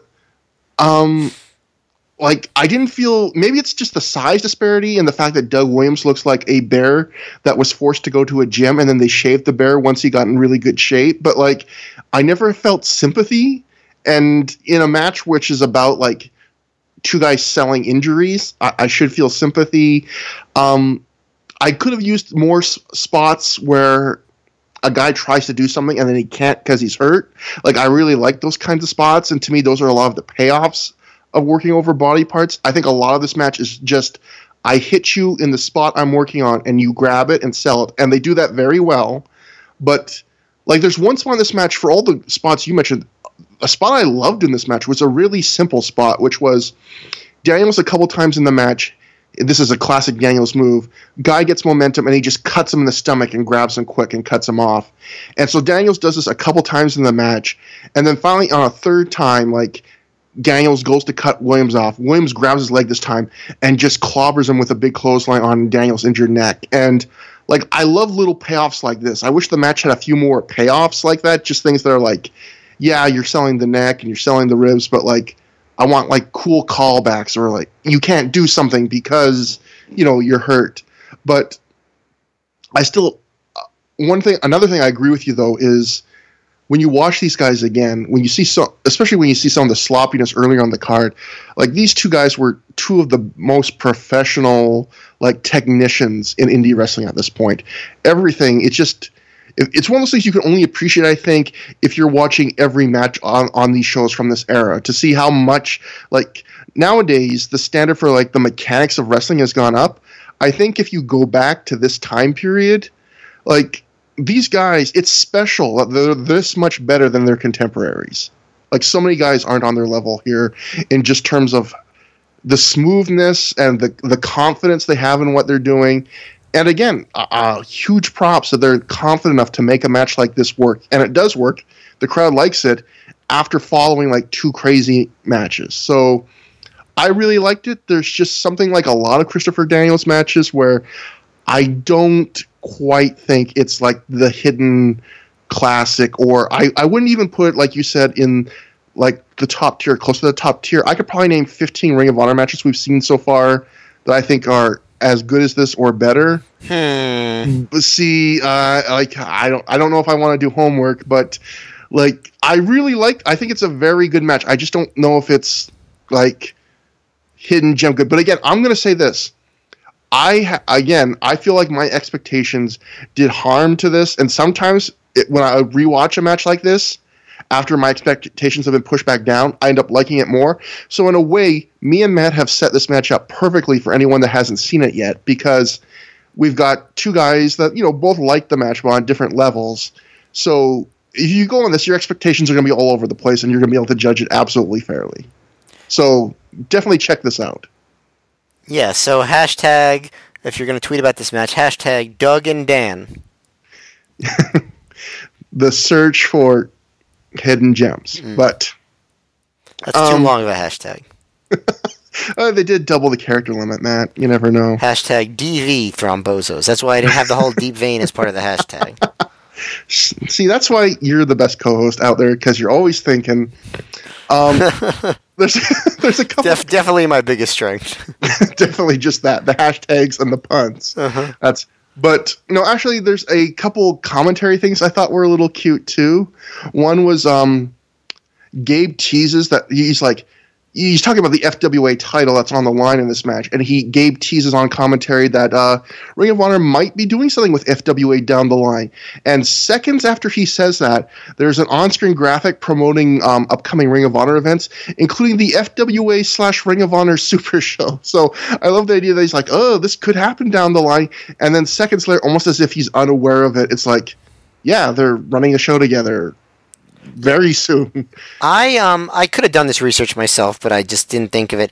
Is FWA completely no longer in existence? I'm not sure. I don't think they are. I mean, I hear about a lot of British promotions. If they are in existence now, which I doubt they are, they've really done something wrong, because you never hear about them compared to like Progress and Rev Pro and just a multitude of other hot British promotions right now. If they exist, they are not relevant. Yeah. And the other commentary thing I thought was funny was Doug Gentry on commentary talks about, there was something where he was talking about how it's like a hot building, the Murphy Rec Center, like in terms of temperature. And Gabe immediately is like, whoa, like, if you say that, no one will come to our shows in the summer. And Doug immediately is like, oh, no, we have AC. It's cool. It's comfortable. Like Doug immediately backtracks. Like, yeah, we have air conditioning. It's great. They kept that in, so obviously they intentionally like that little exchange right there. Yeah. There is like sort of this this thing in wrestling. I guess it's starting to change. People are getting more serious about stuff. But this thing in wrestling, like, oh yeah, we care so much about our wrestling that we're gonna sweat it out in this hot building, and that actually, like, it's a badge of honor almost. Especially back then, when people would talk about that 60-minute crowning a champion match back at the time, they talked about it as like this impressive thing, not like this horrible negligent thing that of allowing wrestlers to wrestle for an hour in deathly temperatures. Yeah, and people have, I think there's that same charm goes even today with things like PWG in the summer at the building in Reseda they have. Like in the summer months in California, it supposedly gets in super hot, which is understandable when you consider that building is like packed with people to capacity like a sardine can, and it's California in the summer. But I think that's the thing that's always, I think that's just part of humanity. Like, some of us like the struggle. Like, think back to ECW Arena. Some people took the horrible conditions of ECW Arena, and that was a badge of honor for them, that they didn't just see a show, but they suffered through ECW Arena for a show. To the point where some fans years later would be like, I've got to see ECW Arena. Or some wrestlers were like, I've got to see ECW Arena, even though it was like a foul-smelling piss hole. Or that's another one for the soundboard. Mm-hmm. Or you can think of like, even outside of wrestling, CBGB's, the Rock Club, was apparently like not a good place to see a show in a lot of respects. And again, sensing a theme here, another place that was reported to smell like urine, and people wore shirts with CBGB's on it. They fought for it to try and stay alive and not get replaced. There's a segment of humanity where seeing something you like in somewhere uncomfortable almost adds to the story. Yep, I totally agree. You're tough. You're being tough while also enjoying entertainment. Yeah, like it almost gives you bragging rights. Like if you didn't see it, it's not that you had something to do or you had to work that late shift. It's because you weren't man enough to go see the wrestling show where it was slightly hot, like I did. Like I earned my entertainment. Just right. that weird primal instinct to go to the ECW arena. Next. Samoa Joe, C.W. Anderson, Simply Luscious come to the ring. Although I'll note now that we've now gotten to the point where Gabe just calls Simply Luscious Ronnie Stevens. There was a weird show or two middle chapter where he was kind of using both. Now it's just Ronnie Stevens. Doug still calls her Simply Luscious though, which is interesting. Yes, Doug not on the program here. That's right. Almost immediately once they come to the ring, CW gets into a shouting match with Julia Smokes and Louis Ramos, who are on the outside, part of Homicide's rioting crew of friends. This leads to another fake riot, although this one is really half-hearted in execution. Watching this, I almost felt like it was as if they wanted to do a riot, but also didn't want to do a riot. Like, they felt like Philly needs to see a riot, but we kind of know this played out because it was just basically a few wrestlers brawling at ringside for a short time. Right. It seemed like just like an even fight but what it was over a guardrail instead of like face to face. Yeah. If you didn't know what this was referencing, like the last two riots, you would just think it was just a standard wrestling angle. You wouldn't go, "Oh my God, this is out of the ordinary." Right, exactly. It really wasn't that much, but obviously they're still trying to kind of get that riot vibe. The main difference was that Gabe and Rob were involved. Yeah, and Jack Victory and Guillotine LeGrand, who are two friends of Steve Corino, come to ringside and start rioting. I don't know if this was during the match or part of this fake riot, but Julia Smokes mooned the group, Steve Corino's group, with like a full moon here. Not my favorite thing to see. And before we get to the next match, which just immediately goes into, I'll read what Dave. One thing I like is Dave's been so positive about Ring of Honor so far, but there's a couple things that make him cranky. And just even though he probably hasn't seen any of these yet, fake riots make Dave cranky. So this is what Dave wrote at the time. Dave writes in The Observer, "They did another fake riot. It was a bad idea, although it made for a good visual on the home video the first time a month ago. It was totally lame the second time. It was preposterous to even conceive of doing it a third time, so they did. Not only that, but they did it twice on the same show. Crowd hated it and chanted, 'Fuck this' and 'No more riots.'" Now, I don't know if I heard them chant "Fuck this" and "No more riots," and I don't know if they did it 3 times. They only tried to tease it earlier with that Gabe arguing with Julia Smokes segment. That's probably what they were talking about. I'm guessing that, based on he's just hearing secondhand reports, so. Yeah, but it's funny, like, Dave does not suffer these fake riots. He just hates the idea that they're going back to the well. Now, I believe this is the final one. So yeah, we will not get this again. Once you get that kind of talking to by Dave, you're not going back. Yeah, and plus, again, I really do think there might be something to the idea that they did the first one in New York, and Gabe felt that maybe like every major market had to see a riot. Also, the first one was not even that good. It was kind of not great at all.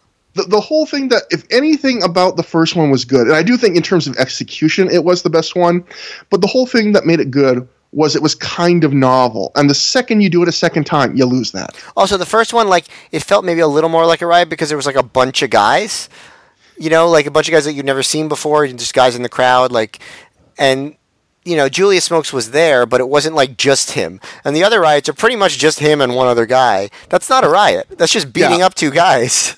It was like the dollar store versions of the original riot. It was like, we couldn't afford to drive this many guys in because, they all live in New York and we're not paying these guys $50 to come to Boston and Philly. So it's like a 6-man riot. Also, they already on the last show somehow let Julius Smokes come backstage, do a promo. They kept the promo on the home video. So they should, if anything, they should be paying him. So and it's not like they should be running him out of the building with that level of intensity, considering that they're using his work. And they let Julius Smokes bring a baseball bat into the arena, and as we'll talk about in a few minutes, they let Louis Ramos bring a machete into the arena. So they obviously didn't let him. He obviously just, cut a security guard's head off on his way in.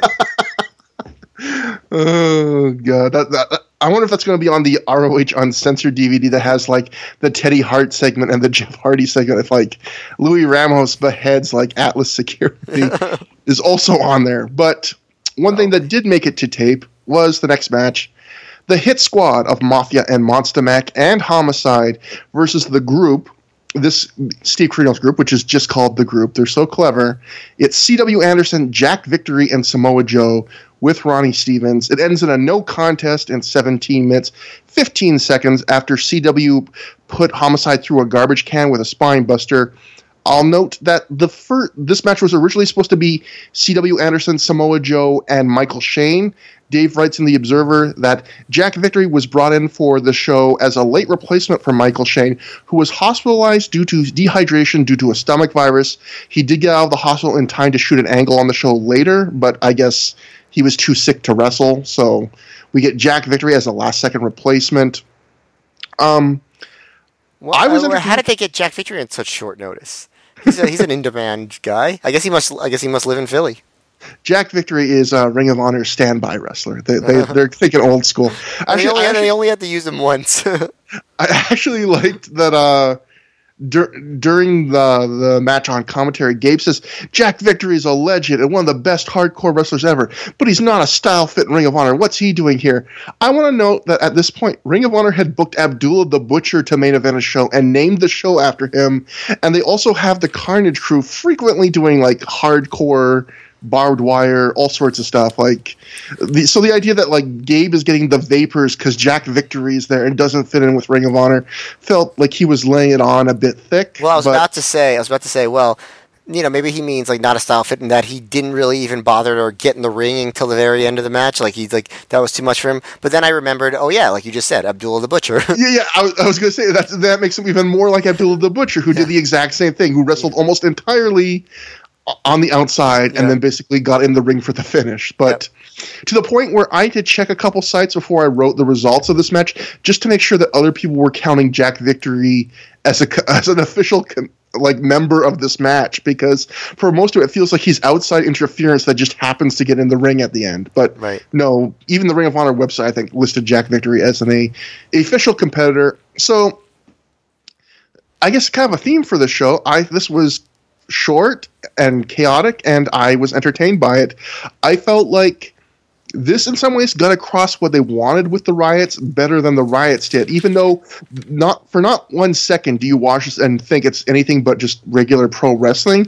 But it was a bunch of guys all acting like they really wanted to beat the crap out of each other, brawling all over the place, having intensity.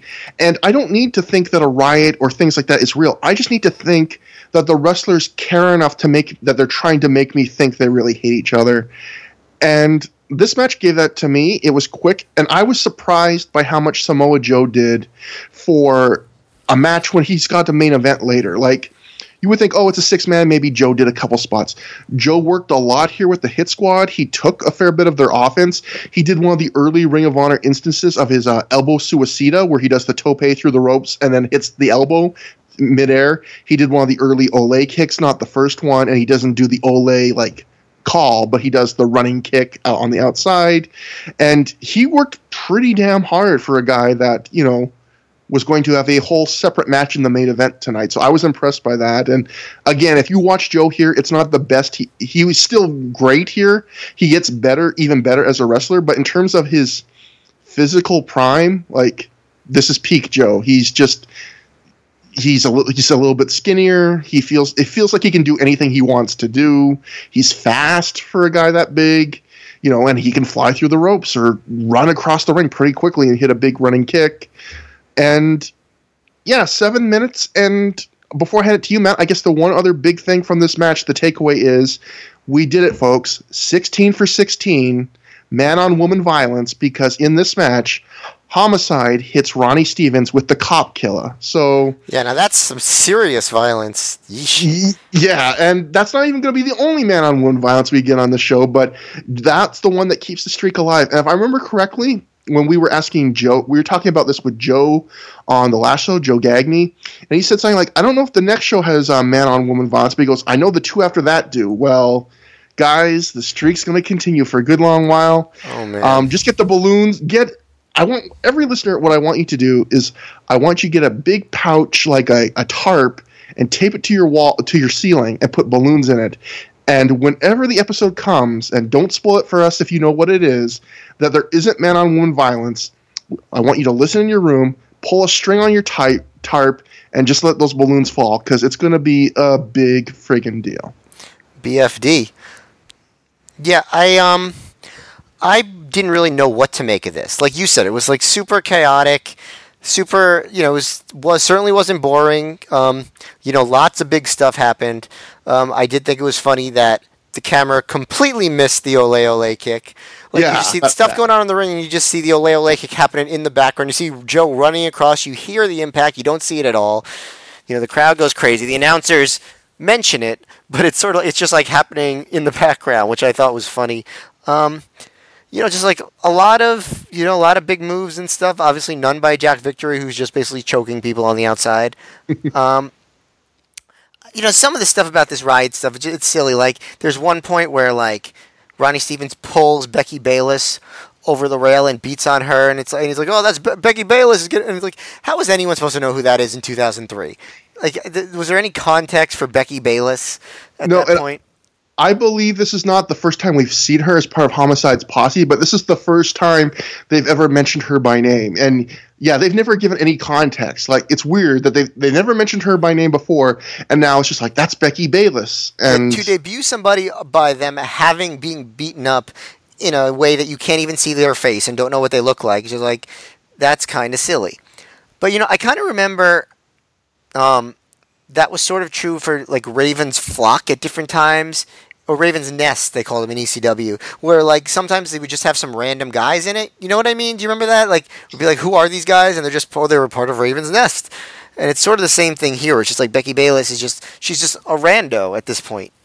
Yeah, and that's certainly something we've seen even a lot just on this show, where random Special K members just show up and they know their names, but they don't really announce them. Yeah. Or even the mysterious brother of Slugger, or as I'm now just assuming he's his brother, but like. Yeah, that was something Gabe did not mind, just debuting a guy where if it wasn't a big name, to just have them randomly show up and then get named eventually, and just like that, like, well, you'll get to know them eventually. Yes, I agree with that. I said it's interesting. The early part of this match was a lot of domination by the Faces, which I guess is Homicide's team. Other than Joe gets German by Mafia, which I thought was really cool. Then he hits like a super sloppy STO on Homicide. I've never seen Joe do anything that sloppy, honestly. But I think that kind of fit with the chaos of the match. Then after the Becky Bayless stuff, and Homicide hits the cop killer on Ronnie Stevens, which I also wrote, the streak continues. Then Anderson sort of starts to take over. He does an Anderson tradition, which I guess is what they call that arm breaker thing that he does. And then Victory brings in a garbage can, and Anderson hits the spine buster on the garbage can, and they just throw out the match, which is never my favorite kind of finish. I don't like the sports entertainment finish. I just like either call a DQ and like say who won, or have someone pin someone. Like, is the match not no DQ? I didn't understand that. Especially when the match is so chaotic to begin with. Right. So I didn't like the finish. I think that's sort of what turned me off to it. But, the crowd was definitely on Homicide's side when, when Ramos comes in with the machete and Julius Smokes come in with the bat after. There's a big NYC chant. And he starts his first, Smokes starts his first brat chant, like brat, brat, right? I can't do it. But I can't do it either. I'm glad you did, because you did it 20 times better than I will ever be able to do it. That's like rolling your R's. I can't do that either. Well, the crowd was into that, and yeah. So all Julius Smokes' like shtick is totally novel at this point. It never changes, but it's very novel at this point.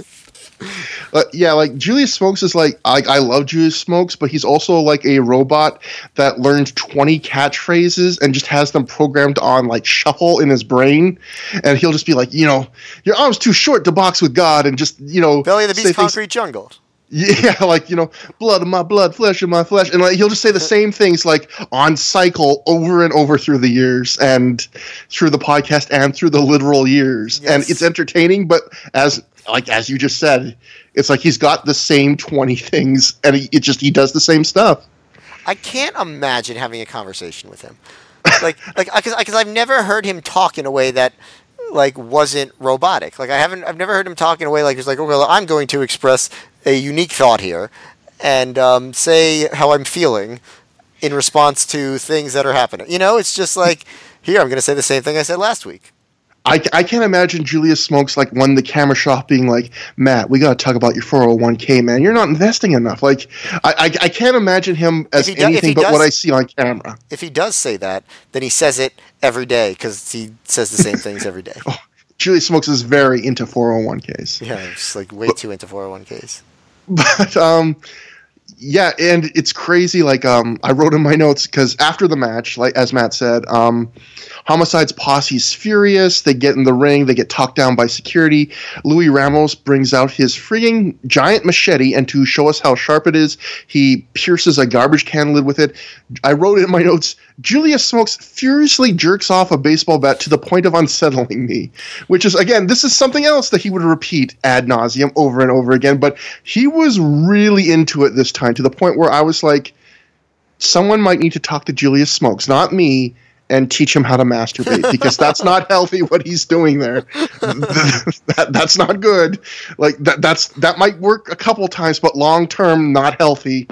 And you have to think that he's masturbating as though he's in the belly of the beast, Concrete Jungle. And that's just how you do it there.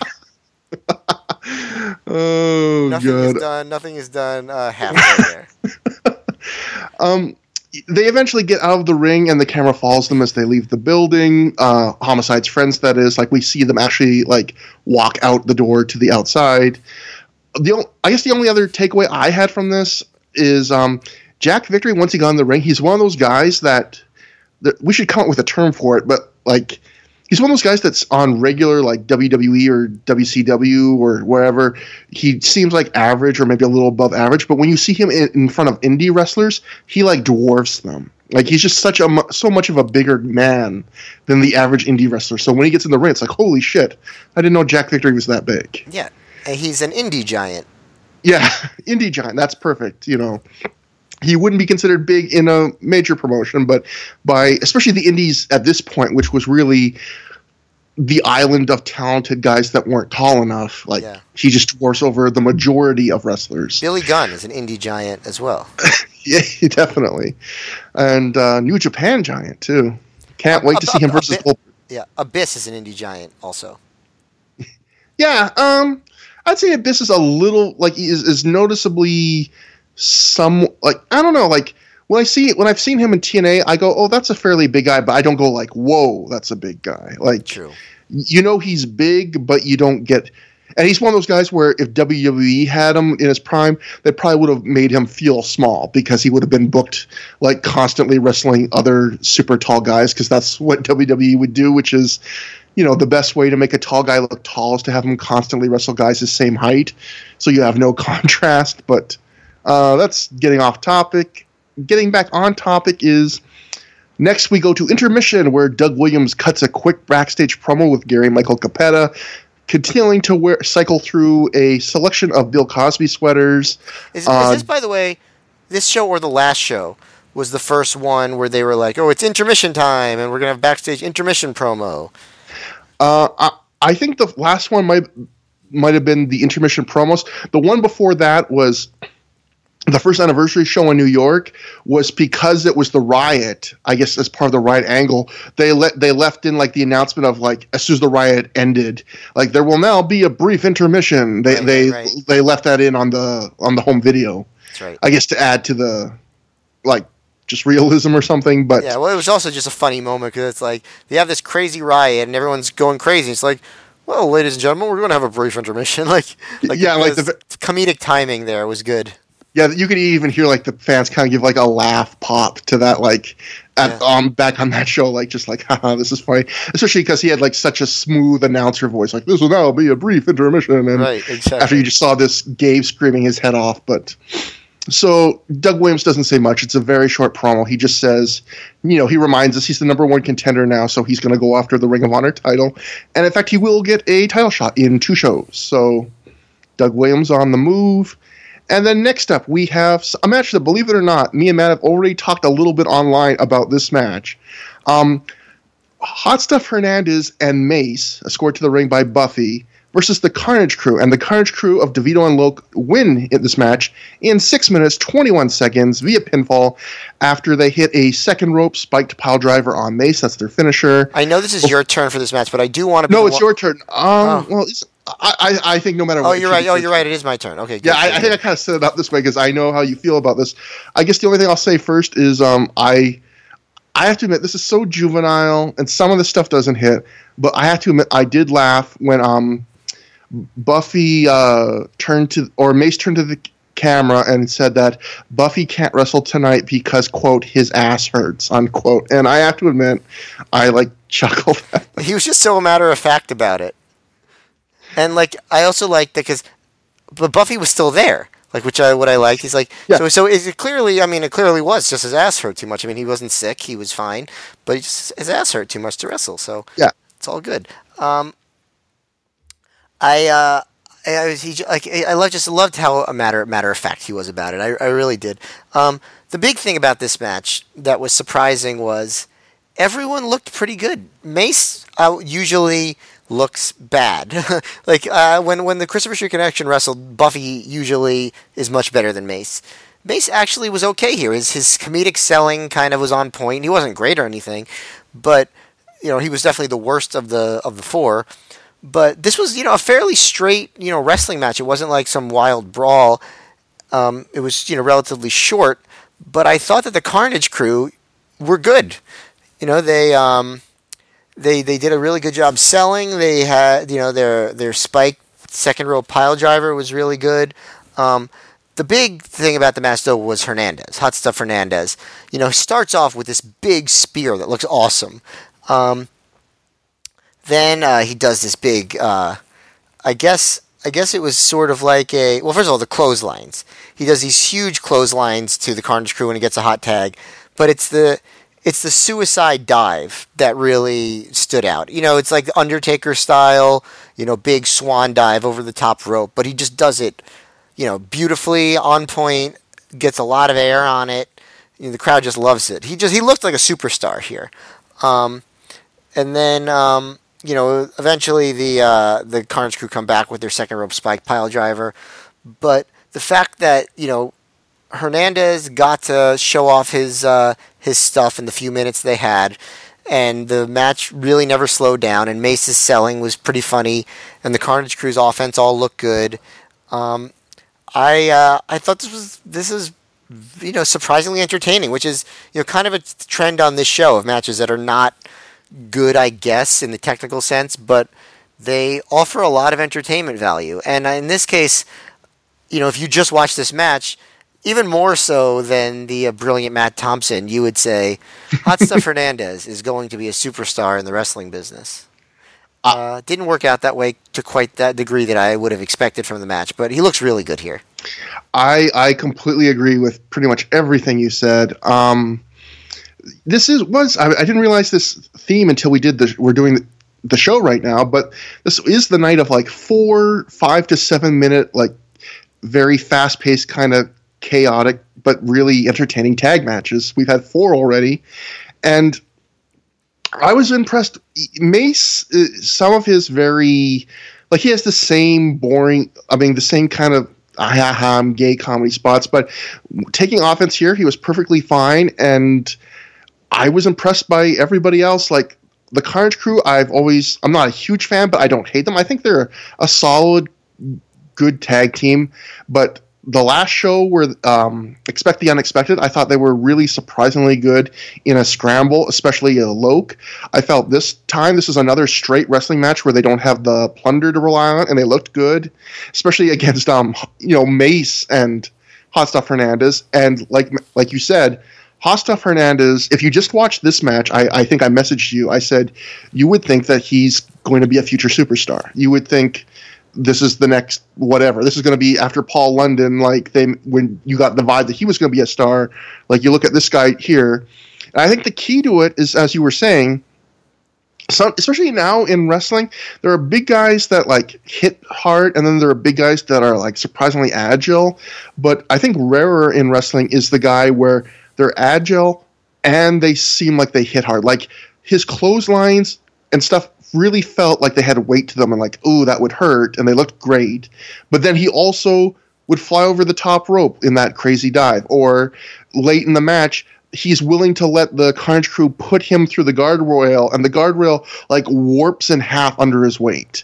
So he was willing to, take big bumps, fly, he was agile, but also he could still remind you that I'm a big beefy guy that can hit hard. I'm not just happen to be a flyer that is 6'4" or whatever.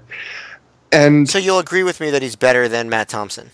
Matt Thompson has a special place in my heart. I don't know. Well, yeah, definitely he's better than Matt Thompson, although I can't admit, there has to be something wrong with Hot Stuff Hernandez, because going back to the last show, Expect the Unexpected, Hot Stuff Hernandez wrestled Alex Arion, I believe, and that was a match that was said to be so bad it was edited off the show, and our good friend Joe Gagney did us the incredible disservice of not being able to remember a bad match from 15 years ago, but I take the recaps for what they are, which is, I believe them, and when you watch this match, you can hear, it's one of those matches where you can hear Gabe get excited about the possibilities as he's watching the guy. You can hear Gabe get excited. He's like, oh, can you imagine this guy wrestling Samoa Joe? And of course later they announced that's the next show. And, he's just getting so excited and so impressed by this guy.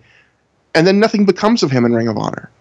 So I'm going to be interested in seeing, what goes wrong, because it's not like Gabe was not seeing what we're seeing here. You could tell from watching this that Gabe felt the way we did about Hot Stuff Hernandez, which is this was a really impressive performance. Yeah, I'm sure there's a story, but probably none of our business. But you still want to know, you know what I mean? Or again, I was talking to you about this the other day. Maybe he's just inconsistent because, again, the week before, apparently he had a match so bad that, granted, it was against Alex Arion, but it was a match so bad they decided not to put it on tape. So, maybe we'll watch 2 more matches from him and go, oh, he's not that good. I will say, in a 6-minute tag match, it's a lot easier just to pick your spots. If you can do 5 cool things, it's a lot easier to just have to do those 5 cool things, and then I'll watch and go, man, you're the greatest. But then maybe if you had to do a 12-minute match, singles, I wouldn't think that. I don't know. We'll see. Yeah, well, I'm sure in 2003, he was not a fully formed, amazing wrestler, but he sure did show a lot of potential here. Yeah, big guy, agile, good clubber. Another, if you like short, entertaining, kind of scrambly tags, this was a good show. If he could clubber, he should have been in Special K. Oh, he should have been the other guy in the suit and the glasses. Clubber versus Slugger. Yes, exactly. That would have been perfect. Uh-huh. That would have been perfect. But Special K would have ended up going with Clubber. And I'll also note that like how he gets taken out in this match to kind of protect him. It's another one of those uncomfortable moments where he takes a full force chair shot right to the head before he gets dropped on the guardrail. So, oh wait, no, that's Hernandez gets the full force shot to the head, and then Buffy revives Mace with CPR from the spike pile driver off the second. Yeah, isn't it cool how Buffy was able to come in and just like take out the Carnage Crew single-handedly? Especially when his ass hurts so much. Like, it's crazy he could do CPR and everything, having to bend over. Like, it's almost like, when those stories of when a mother lifts up a car when their baby's under it, because you find that strength in you when you need it. Like, same with his ass hurting and still being able to do that. Like, when they needed him, he was there. Yeah, I mean, it's the adrenaline of the ass-injured lover, I guess. And next up... Injured ass lover. That's what I'm saying. That's one for the soundboard for you, finally, on this show. But Ring of Honor tag title match is next. No asses here. It's the Briscoes making their Ring of Honor debut as a tag team, taking on AJ Styles and the Amazing Red, scored to the ring by Alexis Lurie. It's their first defense of the tag titles. AJ and the Amazing Red win in 16 minutes, 25 seconds after Amazing Red Rana's Mark Briscoe into an AJ Styles clash. So, like, he's on the turnbuckle, does the Rana, like, flips him off of it. AJ catches him midair right into the Styles clash. This was a match with where poor AJ Styles, AJ's been busted open a lot accidentally in Ring of Honor so far. I haven't kept track. I wish I had kept track like it was man-on-woman violence, but reading the Observer afterwards, I didn't see this, but Dave writes in the Observer that AJ suffered not just a chipped tooth, but a nasty wide cut on top of his head in this match. I didn't see that, but apparently, like, got busted up in this match. I like this match quite a bit. I wouldn't say it's a great match. I'd say it's under a great match, but it's all action. I would say the first 2/3 are like a steady morphine drip of big moves. Like, it's not like breakneck, we gotta do things every 2 seconds, but it's a steady, like, fairly fast pace.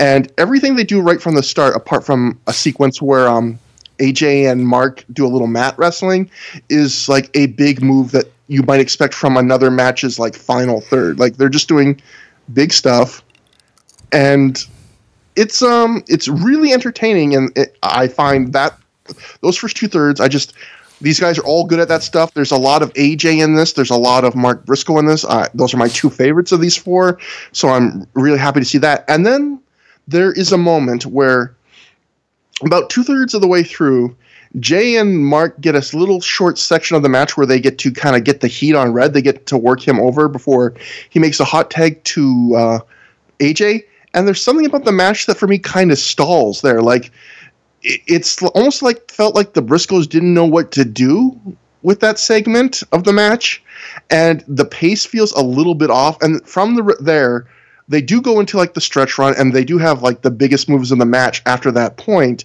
But there were moments afterwards where it kind of, for something about the pace, felt a little bit funky to me after that.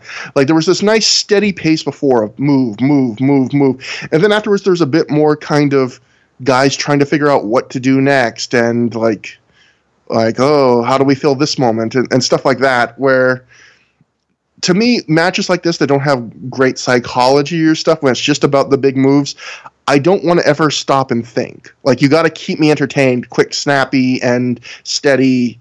And there were a couple moments that I felt got a little bit, not even like botchy, just awkward, just little moments where I started thinking about stuff. But still a very fun match in its way. If you like, again, more just all action, and this, unlike the short matches, this got time. But also, I would say, like, I still can't believe how good Mark Briscoe is for a guy his age. Like, he is so good for a guy that's barely 18. Yeah, was the conventional wisdom back then already that Jay was the better of the two? I think it was. Because I feel like Mark already is the more impressive of the two when you see them both together. I think Jay, a lot of his stuff has been underwhelming in ROH so far, and none of Mark's stuff has been even slightly underwhelming, as far as I can tell. he really comes on strong, very early on in his career in ROH. And yes, newly turned 18-year-old Mark Briscoe. I wonder if he'll get a chance to have a singles run in ROH before his time is up, because you figure there's only so many bumps on those guys' bodies.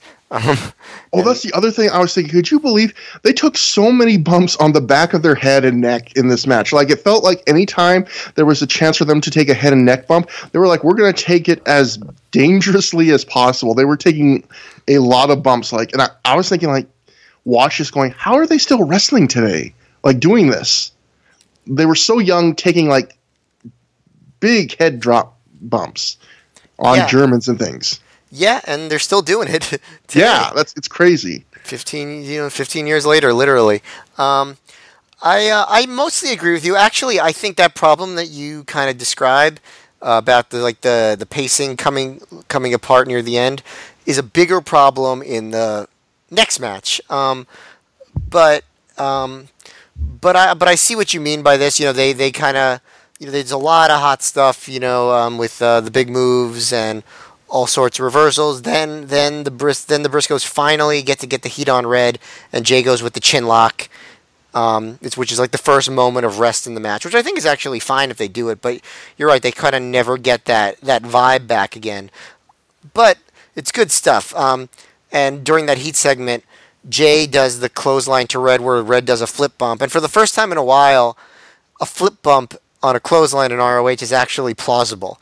Because you remember from the previous show, Red hit Slim J with a clothesline, and Slim J did a flip bump, which did not seem flip bumpable. Yeah, that was the match where Slim J was just trying to bump as big as he could for every move. Yes. Yeah, I remember that. Yeah, exactly. And I think that the Briscoes were sort of playing subtle heel here, but besides that, there was pretty much no storyline to the match. It was just a lot of moves. When you're talking about goofy spots, I think probably the one that stands out to me the most is when AJ and Jay are on their knees, and Red and Mark jump off of their partner's knees and Shining Wizard each other's knees, and none of that made any sense to me. What were they trying to do? What did they expect to do? That was kind of goofy. But other than that, I thought the finishing run was pretty good. Red went for a code red on Mark, which sort of that flipping, almost like sunset flip powerbomb thing. But Jay caught him with a DDT, which I thought was really cool. Yeah, that was. Yeah, and then AJ does a DDT and inverted DDT onto both Briscoes, which I liked a lot. And then, during the match, they keep going. This is one of the greatest tag team bouts in ROH history. And I was thinking to myself, what is the competition? I would agree at this point it is probably the greatest tag team bout in ROH history, but I can't even think of other tag team matches in ROH history. The tournament finals with Modest and Dragon was okay. Wasn't even the best match of that tournament, but yes.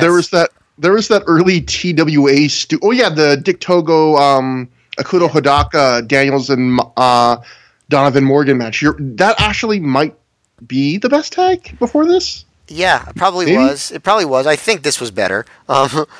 Or maybe even it wasn't that great, but the Xavier Christopher Daniels low key AJ match. Yeah, I don't know. I like this better, but my point mainly is that you're this is not a very honorable distinction because they don't have any competition. Mm-hmm. But whatever. I guess it's for the most part true. The finish was awesome though. With the where AJ catapulted Red onto Mark, who was sitting on the top rope, and then Red did the Hurricane Rana. AJ caught him perfectly. Did the Styles Clash and won. I mean, that's a freaking amazing finish in any era, and that puts the match at another level just on its own. So I think I agree with you. It's very, very, very good, fun match. Kind of the kind of match you might hope for these guys would have at this point. Not everything worked. It wasn't a fully realized idea of a match. Yeah. But it was very good. I want to shout out something about the booking too, which is you would think this is the Briscoes' first tag match in Ring of Honor, and they're already getting a tag title shot. But Gabe actually does a good job saying, like, he crafts the story where they were already booked for this match before they won the tag titles, and then even though they didn't have to defend the tag titles, being good babyface fighting champions, they were like, well, we're going to wrestle them anyway. Let's put the titles on the line. So it was a good way to give juice to this match to make it a tag title shot, but they still just did the legwork, which all it takes is saying, like, literally that much, 2 or 3 sentences, and you give it a justification, which is those little things that wrestling so often doesn't do. I appreciate that he did that. That makes up for what he said later when AJ and Red did dives at the same time, and Gabe said they did double stereo dives, which I think would mean 4 dives, not maybe he was like somebody had just punched him and he was seeing double. There's 2 Reds. 2 Reds and a black. Oh, no, Jess, don't say that.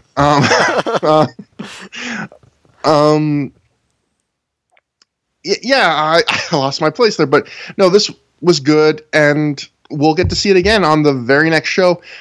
I remember now. It's interesting that late last year, I think The Observer wrote, late 2002, that, Gabe, Ring of Honor really wants to focus on the tag division, and the next few months did not give me a lot of confidence in that, but it almost feels like right now they're trying to reset the tag division, where you consider on this show you have Backseat Boys announced as full-timers. Briscoes are now on the scene. As soon as they can put them together, they put them together. And you got AJ and Red, which is this new team that was thrown together. So it's almost like they've got a new top 3 tag teams, and they all weren't a part of Ring of Honor until like a show ago. Yeah, it's interesting, just like on a side note about tag teams, and I know there's a whole podcast about tag teams that we've talked about. Back again. Yes. Yeah. But it's like when I was, first getting into wrestling, the WWF just had, they never really made tag teams their main events, but they had a whole long list of established over tag team acts, right? They had the Hart Foundation, the Rockers. They had the Road Warriors. They had the Nasty Boys. They had, even someone like Power and Glory. And just a couple years prior to that, they had, year prior to that, they had Demolition. They had the British Bulldogs. They had the Rougeos. Just like Killer Bees. All these, teams that were established and around for a long time. And for years, I've been waiting to see a wrestling promotion that could, kind of capture that. Where it's like we have a bunch of we have a solid tag team division of tag teams that mattered, that are over, that mean something. And I have yet to see it happen. WWF had a couple of shorter periods where they sort of had a good run of tag teams in the past few years. Like they had some good teams all at the same time, but it never lasts. And most of the time, they don't even have that. Like if you look at the past 25 years, it must just be really hard to book a promotion with a solid tag team division that's consistent. Especially when indie wrestling, if anything, indie wrestling is going in the opposite direction, where it's about shorter cards with fewer wrestlers. Evolve for a while went to this 6-match thing. PWG now even they're always, except for maybe Bola Weekend, a 7-match show where the idea of booking tag matches, it's we're still getting the same 1 match, but we're doubling our wrestler costs. So the onus really is on WWE to revive tag team wrestling because they're the ones with the budget to do it. Yeah, and like I said, they've come close at certain points over the past few years, but never quite got there. And going back to what you said about how it used to be, I mean, remember, the first Survivor Series had a 10-on-10 Survivor Series match that was made up of nothing but tag teams. They had that many, and they didn't have to make up tag teams just for that show. It was no, they were tag teams and I know, it's kind of a corny thing, but I remember when I was younger, I think I might have even mentioned this on other podcasts. My things that my friends would always talk about, the ones who were a little bit less engaged in wrestling than I was, they would always say, "Oh, the one thing I miss, where are these tag teams that have similar outfits and have team names and a theme and stuff?" And it's for years and years they had very few of those. You'd have the 2 or 3 at a time. The Hardys, the Dudleys, and Edge and Christian, and then you had Too Cool stuff. That was one of the peak eras. But for a lot of the time, you just didn't have anything like that. You'd have where the tag team champions were just makeshift, like Booker T and Rob Van Dam, just thrown together things. People like having tag teams that are established as tag teams. The most over act on all of indie wrestling right now is a tag team. The one that sells the most merchandise and is like the most talked about is a tag team, like a dedicated tag team. But they don't have their match. Like there's no other tag team that can really, There's no Midnight Express to their Rock and Roll Express. Right. In some ways, like the Briscoes sometimes kind of fill that role in ROH, but they're different generations. And it's not the same. Yeah, and it'll be interesting to see in the next few years if tag team wrestling does. I still think that financial part works against it, but why wouldn't there be more tag teams when you see the success of the Young Bucks and think, maybe there's more money in a tag team thing? Yeah, it makes you stand out more, certainly, right at this point, because there's just less competition. It seems like there's always a moment where these promoters are like, we're going to rededicate ourselves to tag team wrestling, and it just doesn't happen. I think that's what's happening here in ROH, and I think we'll see in the next few months it never really quite gets going. Yeah, so that's something to follow on the next few. Going now, we're into the last 3 matches on the show. Next one, ending the 2-show mini storyline of Low Ki wants to beat up Special K. Low Ki defeats Jody Fleisch in 19 minutes, 41 seconds via pinfall after he hits a big, giant top rope key crusher where it looked like Low Ki hurt his ass. I'll note that this is another match where 2 matches in a row, Dave writes that Jody Fleisch also chipped his teeth in this match. So AJ and him going to the dentist together after this show. And Matt, this got a lot of time. What did you think about it? Well, first of all, as far as all these injuries, I think we could kind of, go back to the idea like this is not a safe style of wrestling. All these high-impact moves. I think it's pretty clear. It's still true today, but it was true back then. So this match, the crowd was really up for it. And I really liked the first half of this match. I thought Jody Fleisch was impressive. I liked the storyline that he was taking the match seriously, playing on that skit before where he wouldn't take drugs with Special K. There's just a lot of cool moves. There was, first of all, Jody would try to beat up Ki. Ki would mostly no-sell and come back with kicks, but Jody would keep kind of coming back and using acrobatics to knock him off kilter. And Ki gets a kick, gets in the dragon clutch, but Fleisch knocks him off, and they kind of go into a stare down. And the crowd appreciates both guys because, nothing that Fleisch did would really affect Low Ki, but also Low Ki couldn't quite ground Fleisch. Fleisch would keep reversing and moving and dodging, and they get to that stalemate. And I really liked that a lot. That was a really good way to open the match. And it made Fleisch seem like a bigger deal than he'd seemed in a long time. Then there's some cool stuff where Jody kept bridging Low Ki up, like he was in a knuckle lock, but Ki kept bridging, and or Jody kept bridging on doing a neck bridge, and Ki got on top and would keep kicking him in the legs, but then and he would go down, but then Fleisch would get right back up, and I really like that. I wrote that he looked really good so far. He did the springboard shooting star press, very high springboard shooting star press to the floor, which I thought was great. Starts wearing kicking Ki's head and neck, or working Ki's head and neck, I should say. The springboard backflip, but then Ki kind of springboards right after him and hits the springboard kick to the head, which I thought was really cool. And I love that. Yeah, it was so quick. The timing is what made it. And you see Frank Talent in the background, like he's enjoying it. I've missed noticing Frank Talent, but I did notice him there. It's a lot of what I'm going to say is just kind of a list of some of the moves because it was really good. Fleisch goes for the 720 DDT, but Ki catches him. But Jody turns the reversal into an armbar, which I thought was really cool. And then Ki picks him up for the crush rush, and then he immediately follows it with this amazing capo kick, just destroys him. And Fleisch avoids the title crush and hits the German suplex. Then they get to this miscommunication stuff, and they're trying to do whips into the ropes and stuff, and that's when I think the match sort of falls apart. I wouldn't go so far as say falls apart actually, but it slows down. And the moves kind of have a little bit less pop and less flow to it. They still do some cool moves. Fleisch reversing the Ki Crusher into a small package for 2. goes for head scissors, but Key drops him into the corner, which I actually thought was a pretty cool spot. Like, it's kind of a spinning head scissors, but Key just like drops him on the corner.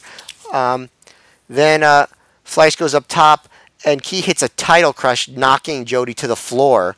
Then I thought then Fleisch hits this like weird botch shooting star DDT thing, and Gabe just way overplays it. He's like, rewind it. It's it's a shooting star pile driver, the first shooting star pile driver of all time. We're watching in slow motion. It's amazing, and it was clearly like not what he meant to do, whatever it was. But he goes for the 720 DDT. Loki doesn't get up, so Fleisch kind of goes back in, picks him up, pulls him up to the top. He fights him off, hits the kick rush on the top rope, gets him up for a key crusher. They both almost fall off the ropes while he's doing it, but they maintain the balance. And Gabe is like, I think Fleisch saved both of their lives. And then Key hits sort of like a top rope key crusher, like jumping backwards into the ring for the pin. Very delayed cover, but he gets the 3 count. I thought it was a very good first half. Second half, it was just kind of awkward, but the big moves were still good. But like even the finish, where it's like, a lot of times they'll go for like that big top rope move, but like they kind of get to it organically. This time it was just kind of, okay, Fleisch put him on the top rope, and then Key did the move off the top rope. Yeah. But I still think it was pretty good. I think if they kept going at the pace that they went at the first half without some of like the miscommunications that threw them off, I think it would have been really good. But I still appreciated what they did, and the crowd definitely gave them a big ovation at the end. I thought this was really good, but not quite. And a lot of matches on the show, I felt like this was really good, but not quite great. I agree with a ton of what you said again, but I think for me, what this was too much of a good thing. Like, to me, I kind of compared this match in my head to Low Ki versus Amazing Red from Road to the Title, which was another Low Ki versus a top high flyer of the day match. Definitely the closest analog to this match for sure. And I thought that match was just shorter in a good way, and like less mistakes, and just it was everything it needed to be. This match, there was definitely points where I was like, even during things that weren't like they weren't doing things wrong, but I was just like, okay, I've had enough of this. Like, I was really into it like you at the start, and I was into the big spots at the end, but I just felt like there were moments where I got a little numb to it. I think going close to 20 minutes, I don't think is something these guys should do. I think maybe if you cut out 5 minutes of this match, I think you could have a really fun, like a really great match. But these two guys, they're two wrestlers where so much of their offense is still unique and cool even 15 years after the fact. So it's fun just to watch them do their standard stuff against each other. But we also did get stuff like you said, like I love that spot you mentioned of the backflip, and then Low Ki hits his own backflip move. I love that thing where Jody Fleisch is doing the satellite head scissors, and then Low Ki just walks him over to the turnbuckle, so he slams Jody's head into the turnbuckle. And that shooting star pile driver, it's weird. I only did a very short search for it on YouTube. I couldn't find any clips of it, but Wikipedia does say Jody Fleisch does a shooting star pile driver. And going to what you said, it's really amazing to me.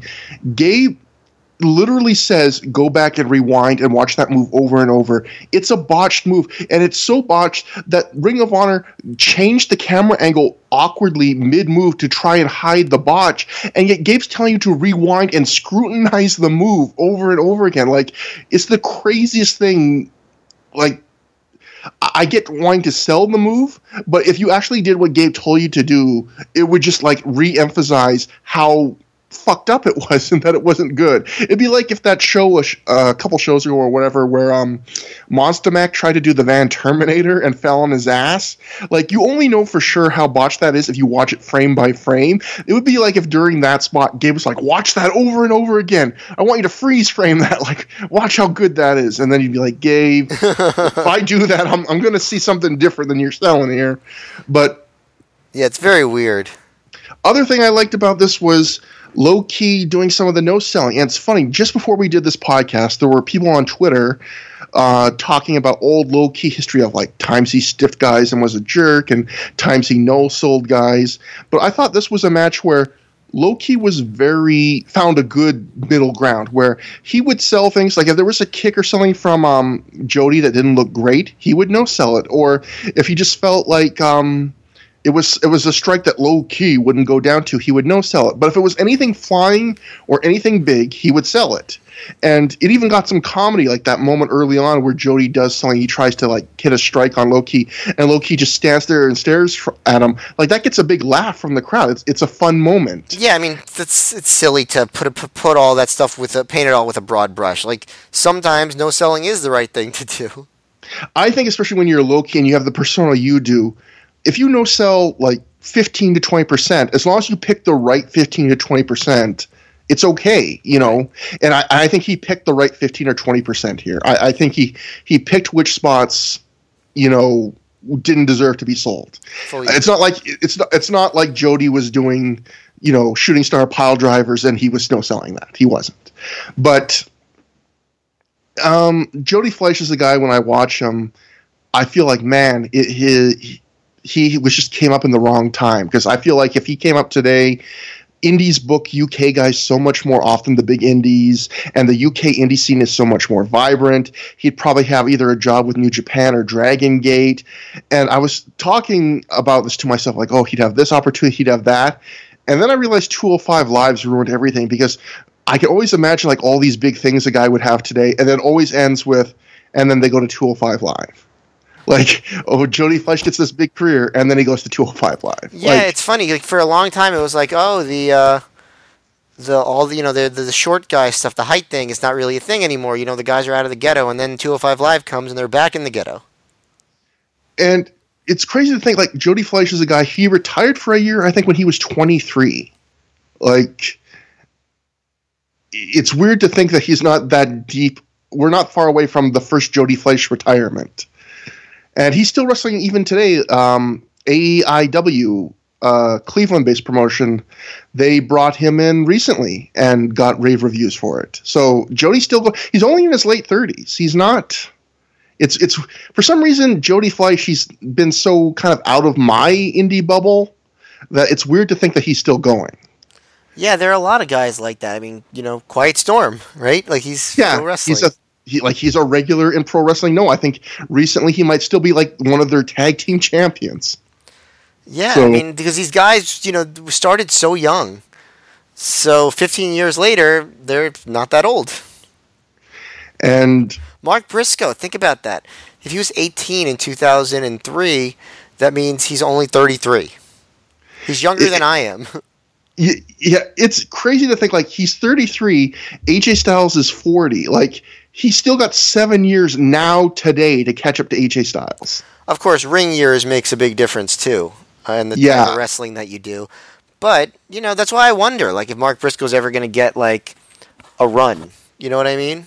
Yeah, I kind of feel like his time would have been a couple years ago, when around the time Jay got his run. But you never know. Yeah, you never know. I mean, if enough people leave Ring of Honor in a one fell swoop, Mark's always reliable. Like, he's a fun personality. He's a great wrestler. You never know. And he certainly, if you could argue that Jay deserved like the Gold Watch title reign, where they give you the win to reward you for how long you've been there, Mark deserves it just as much. Yep.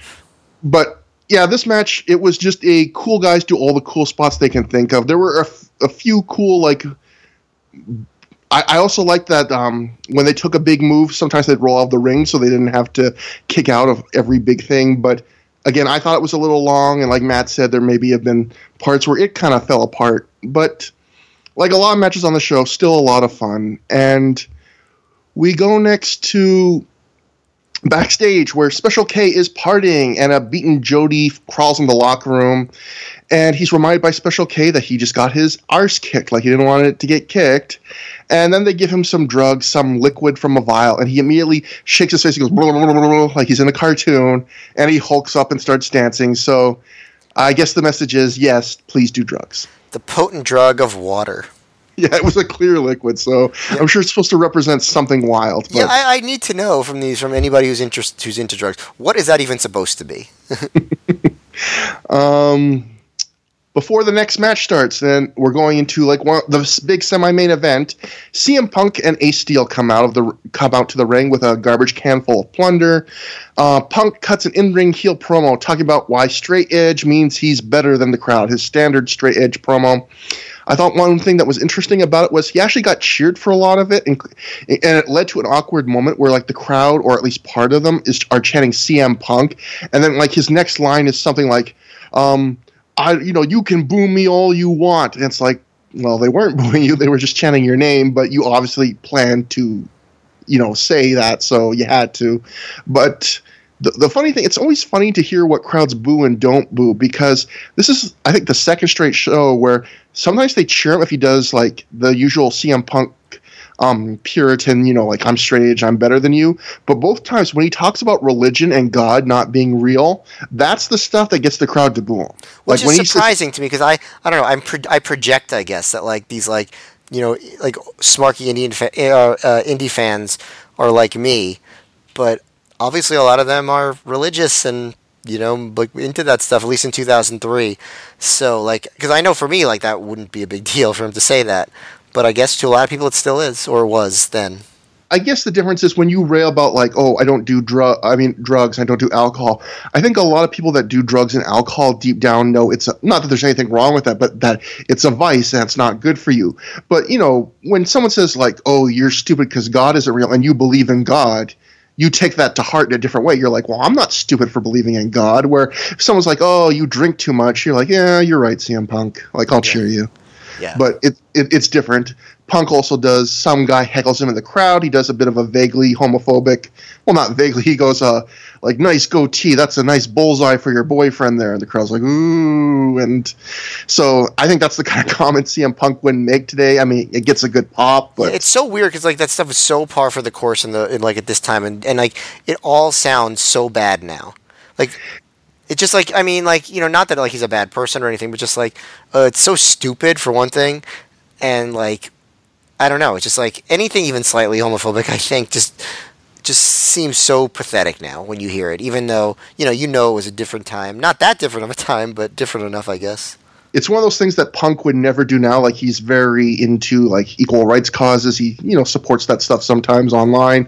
So I don't think he would ever today like do. And I also think that if you would have watched this live in 2003, no one would have thought anything of this. Like, oh yeah, like, oh, good line, Punk. But nowadays the idea of like, oh, a joke where its central like point is the only thing that I'm using to disparage you is like hinting that you're gay. Like, that's the worst thing possible. I was always kind of a sensitive killjoy about stuff, so I might have thought something of it, but I would know, like, this is just what things are now. Like, and definitely it's not the case now.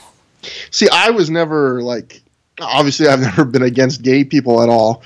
Love whoever you want to love and have fun, but I always just, like, it was so pervasive at the time that I just never stopped to think, not to get too like deep, but like I just never even stopped to think about lines like that back then, like how that might make somebody feel. I just thought, oh, like that's a funny line, like haha, he got you.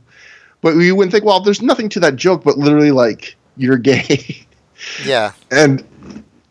But going from there, Raven and Colt Cabana come out. Raven gets a big chant from the Philly crowd. I don't know how long it's been since he's been in Philly, but it's his first Philly Ring of Honor match. Raven gets the mic, and for the second straight Joe makes a corny joke about how the second straight Joe, you said. Oh, the second straight Joe. If we had a different Joe guest this week, we would have had our second straight Joe. Right. We have a few. We talked about last time. We do have a few Joe fans. We got some J's lined up, but if you know what I'm talking about, smoke them. No, actually no. But do not. For the second straight show, he makes the same corny CM Punk went to Michael Jackson's Neverland Ranch joke. I guess he thinks CM Punk looks like a young Macaulay Culkin. The crowd laughs. It's corny old stupid joke. It's very weird that he's like keeps going back to, like, it doesn't even make sense. Like the Michael Jackson stuff. What is he trying to get at? I don't understand. That I guess, like, hey, you got screwed by Michael Jackson. Like, hey, you played with a monkey and got buggered by Michael Jackson. Why does he say that? It doesn't make any sense. At one point, in kind of a funny, comical spot, CM Punk covers Ace Steel's ears so we can't hear Raven's awful slander against him. And then that gets Raven to ask Punk if he's trying to do Crush's finisher. And then he says something like, it didn't work for him in the WWF. I'd be surprised if it works now. And the crowd's like, ooh. And I'm thinking, like, really? It's Crush. Like, why are you acting like this is so scandalous? He's making a joke about Crush, his finisher, where he squeezed a guy's head. Like, it's people's childhood, man. They give it like a bigger ooh than they gave for the goatee as a bullseye comment from Punk. They're like, "Oh, he's going after Crush." You don't mess with Hogan era WWF finishers. It's just it's too precious for a lot of fans our age. But yeah, I thought that was funny. Raven welcomes everyone to his Clockwork Orange House of Fun, which he keeps saying over and over. And it's his new catchphrase. Yeah, and he hands the mic to Colt, who seems almost surprised to be getting mic time, like he wasn't expecting it. He basically cuts a very short promo where he says they're going to win. I thought Colt was going to say something funny there, but he really didn't. Yeah, he really looked like a deer in the headlights to me. Maybe I'm wrong, but it looked like he just thought Raven was going to say something, and then the match would start. And then Raven was like, no, like, you can get some mic time too. And he didn't know what to do with it.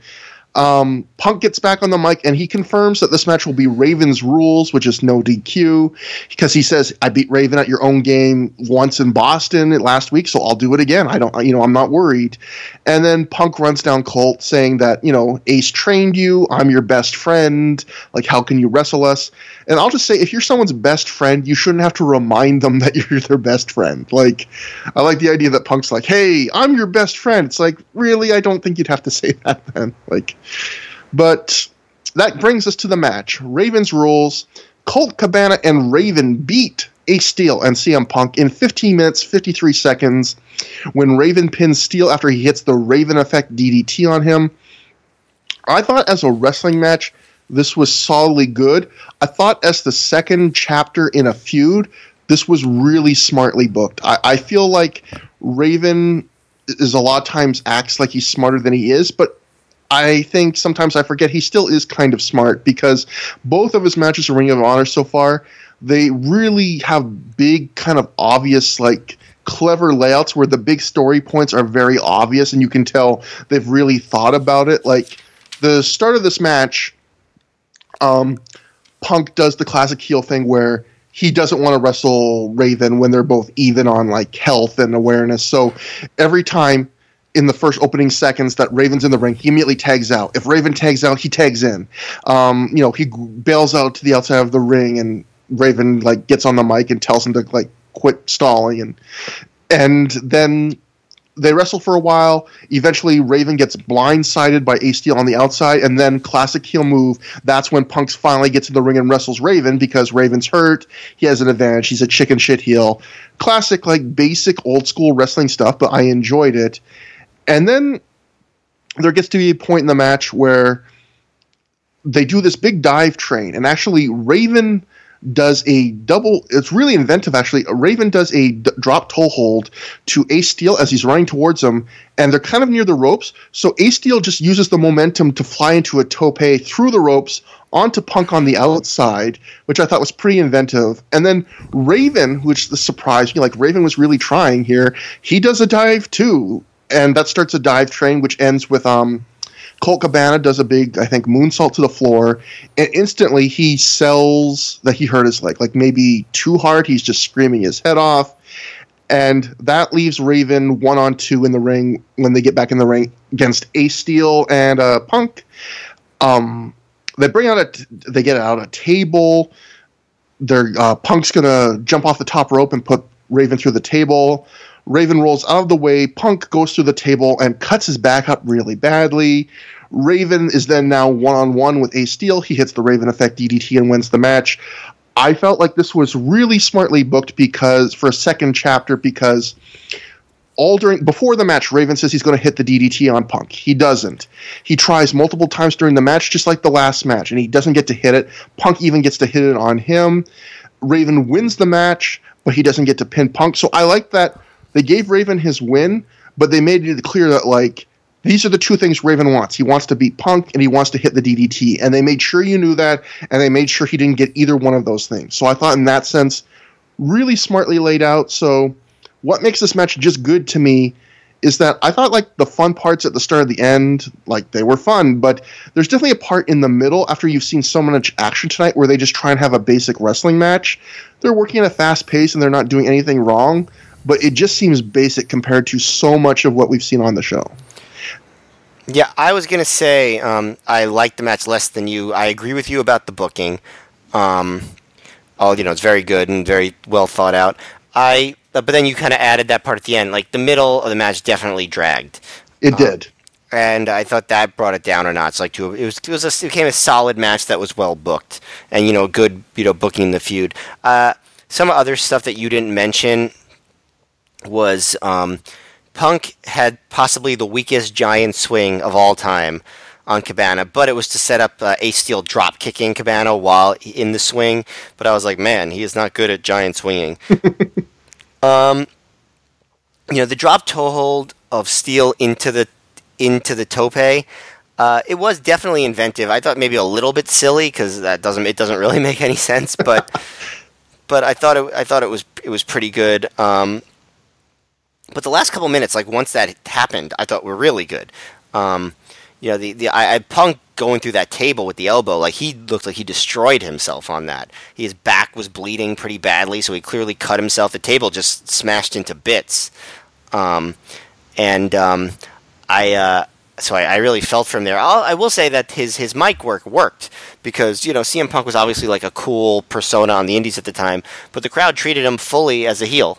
He wasn't. There wasn't like the loud CM Punk section in the crowd. Like this was a clear like heels versus baby faces match. What I did like about it was, and just the show in general, they had a lot of different kinds of stuff on the show, and this match was very different. Like this was, it wasn't like a garbagey brawl, but what it was a very character-based match. They had like mic work at the beginning, some mic work during the match. It was a lot more of like a sports entertainment style match that was done, mostly pretty well. And I think it adds a lot of depth to the show in that they have this match where it's really like the storyline is the main thing. It's not just about the state of the art action, because the action wasn't state of the art, but it was solid, well booked, story based wrestling, character based wrestling, and I like that a lot. Yeah, exactly. It's a match where they were trying to have a good match, but the first priority was telling a story, and then the second priority, I think, was having like a great wrestling match. I don't think that was their job one for these four.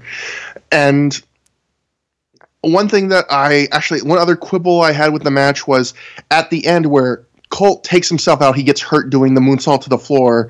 That leads to the Raven 1-on-2 versus Ace and Punk. And I think you could have made that section of the match longer and maybe taken out some of the middle, because that should be like where the heat happens, like Raven's fighting these impossible odds and then Punk screws up and he goes to the table and that lets Raven get the win. And instead it's like they barely did any 2-on-1 stuff. Like they very quickly went to the finish. So True. It didn't feel like Raven's fighting impossible odds. It felt more like something happened on the outside and Punk's making a mistake and it's over. But yeah, it was the action in the middle. It reminded you that guys like Ace Steel wasn't quite on the level of Ring of Honor guys, and that Punk and Colt still had a lot of improving to do in the ring in some respects. But I really, like you said, I like the refreshing change of having a story-based match in here with a lot of angle work. Punk, how'd you think the crowd sound for this? Because both the Observer reports and Punk in a shoot interview acted like the reaction to this match live wasn't good. Like Punk says in a shoot interview, he was really bummed about the match during the match, and says at one point he even talked to Ace Steel on the apron and was like, "Man, I'm dying out here." And then Punk said, when I got the tape later of the match and I watched it, I was like, what was I thinking? This is a good match. But apparently Punk, when this happened, felt like it's dying a death. The crowd isn't reacting, and I'm like unhappy with this. I didn't get that sense at all. I've seen ROH matches where the crowd was dead for. They seemed perfectly into this match the whole time, pretty much. And the Observer report too, I think, said something like the crowd wasn't into this, and it didn't feel that way to me. Maybe there was a pocket of the crowd. It wasn't like the loudest I've ever heard, but they reacted to stuff. It's perfectly normally, normal reacting crowd that felt like they cared about what was going on in the match. They weren't like desperately invested in it, but it was fine. And I'll also note Punk said in that same shoot interview that he and Colt Cabana both lost contact lenses during this match. Like, that was one of his reasons why maybe the match wasn't as good. Like, Colt lost his contact, I cut up my back at the end, like all these things that went wrong. But a little hard on himself there, although he said he liked it a lot better on rewatch. A couple other things from the commentary. Gabe, early on, when he's talking, like, countering Punk's, like, Puritan straight edge stuff, he's like, Gabe goes, "You're probably smoking a bowl or drinking a beer watching this." And I just thought about you and me watching this, like taking notes, like both shaking our heads at the same time. Like, Gabe just trying to act like, "Oh yeah, well, us Ring of Honor fans, like, we're not like Punk, we like to smoke a little grass, drink a little brew, and it's just like, I'm sitting here eating honey bunches of oats with almonds at like 1 a.m. watching this, Gabe. I'm not cool. Yeah, I mean, listen, ROH fans, I mean, he was clearly targeting the sorts of fans that like to take notes when they watch wrestling. I don't think we're not saying that most ROH fans do that, but I feel like we're not the first guys who have ever taken notes watching this show. So I'm going to say your fan base is, by design, nerdier than you're pretending they are here. Yeah, like, I'm sure there's some drug use, and I mean, sure. I smoked a little marijuana in my time, but I mean, not in a while. And it's funny that I will not condone this. No, don't. I haven't in a long time. Don't worry. Although it is getting legal here soon. But time to invest. I was going to say, the weirdness about this, though, going to like, it's weird that he says that while also calling down Special K for doing drugs. Like, on one hand, he's like, these party kids doing all their drugs and stuff. And on the other hand, he's like, that Punk, he sure is stuck up. Like, we're all here smoking joints and drinking beer. It's like, kind of threading the needle here, Gabe. Getting a little in the middle, but... Yeah, I mean, talking out of both sides of your mouth, not being consistent, it's wrestling booking. And then the only other thing is, I thought there was a really cute moment on commentary where Gabe is announcing upcoming Ring of Honor matches, as he is wont to do during a match. And when he gets to Joe versus Hot Stuff Hernandez, which will be on the next show, Gabe suggested that it might be an excellent match earlier in the night. And so Doug's like, "You must be clairvoyant." And Gabe laughs. And then Gabe brings up that Ring of Honor is going to Dayton, Ohio. And Doug wonders who is driving the ring truck. He says, "I hope it's not me." And Gabe says, "It won't be me because I don't go to the shows." And then he pauses for a half second, remembers that he is actually supposed to be the live commentator that's at the shows. And then he goes, "Oh, I'm the live commentator, so yes, I will be at the show." It's like smooth, Gabe, like real smooth. So what is he supposed to, like, what did he think he was in that moment? Because he's the booker goes to the shows, the commentator goes to the shows. Who did he think he was? Like, the whole time, all these shows, he's acting like he's live in the building. And then he goes, "Oh, I won't be at the show." And then he remembers half a second later. He's like, oh yeah, I'll be at the show. I do commentary. Had a weird out-of-body experience, it seems like. Just so stupid. Just made me laugh so hard at the time. Like that's something, if I was doing commentary, I don't know how much it cost. I would have been like, "Stop the tape. We got to do this. Again, I can't do this." And he just left it in there. I thought it was so funny. After the match, Raven shakes Ace Steel's hand, and he wants to shake Punk's. And I thought this was just as good as the story in the match, because Raven gets on the mic, and he points out, rightfully, he goes, "When I lost last week to you, Punk, I shook your hand. So, shake my hand now." Punk flips Raven the bird and bails to the outside. Raven responds by saying, like, "Look, Ace is still in the ring, hurt. I'll DDT him if you don't get in the ring. Like, all you have to do is come in and shake my hand, and you can save your trainer that you just claim to love so much." And Punk won't do it because he's an asshole and a hypocrite, because earlier he was telling, Colt, "How can you do all this, against your trainer?" And then now here he is. He could save his trainer just if he just shows a little humility and shakes this guy's hand. He won't do it. So Ace gets DDT'd. Raven keeps holding him hostage, being like, I'll DDT him again. Punk's on the outside now, screaming at Colt, who's in the ring. He's recovered a bit. And he's screaming, like, "How can you let Raven do this to your trainer?" And then Colt seems to have a second thought. He tries to kind of talk or stop Raven, which allows Punk to run back in the ring. He attacks Raven. Punk starts putting the boots to him, and Colt quickly decides to join in, puts the boots to him too. Cole gets on the mic and says Punk is his best friend, and that Raven is a washed-up has-been, and leaves the ring with him. So that's gets fully dramatic there when he turns. He's like, not only is like, well, I have to be with my friends, but it's like, you're a washed-up has-been. We just won the match. Yeah, that's the weird part. Like, really, he just won a match without you. Yeah. Like that's when you're going to call him a washed-up has-been. He beat your two friends 2-on-1 while you were hurt. But yeah, we get it. He's a heel now, so. They haven't used the term yet. I think that might come on the next show or two, but this is the Second City Saints officially now. CM Punk, Ace Steel, Colt Cabana. So that's the formation right there. Yep. And again, I thought all that was well done of making Punk a massive hypocrite, and I thought that was great. Backstage, Homicide announces that Dusty Rhodes will be one of his partners in a Bunkhouse I Quit riot on the next show. That's a mouthful. Julius Smokes acts all Julius Smokesy, as we discussed earlier, says 5 catchphrases, until Low Ki walks in and wonders what the hell Smokes is doing there. Homicide, he says that Smokes is his backup because you're too busy lately to be my backup. And he doesn't say that in an angry way. It's just like, you're busy, so this is my backup. And Ki says, I don't want your street... To Homicide, says, I don't want your street life coming into Ring of Honor.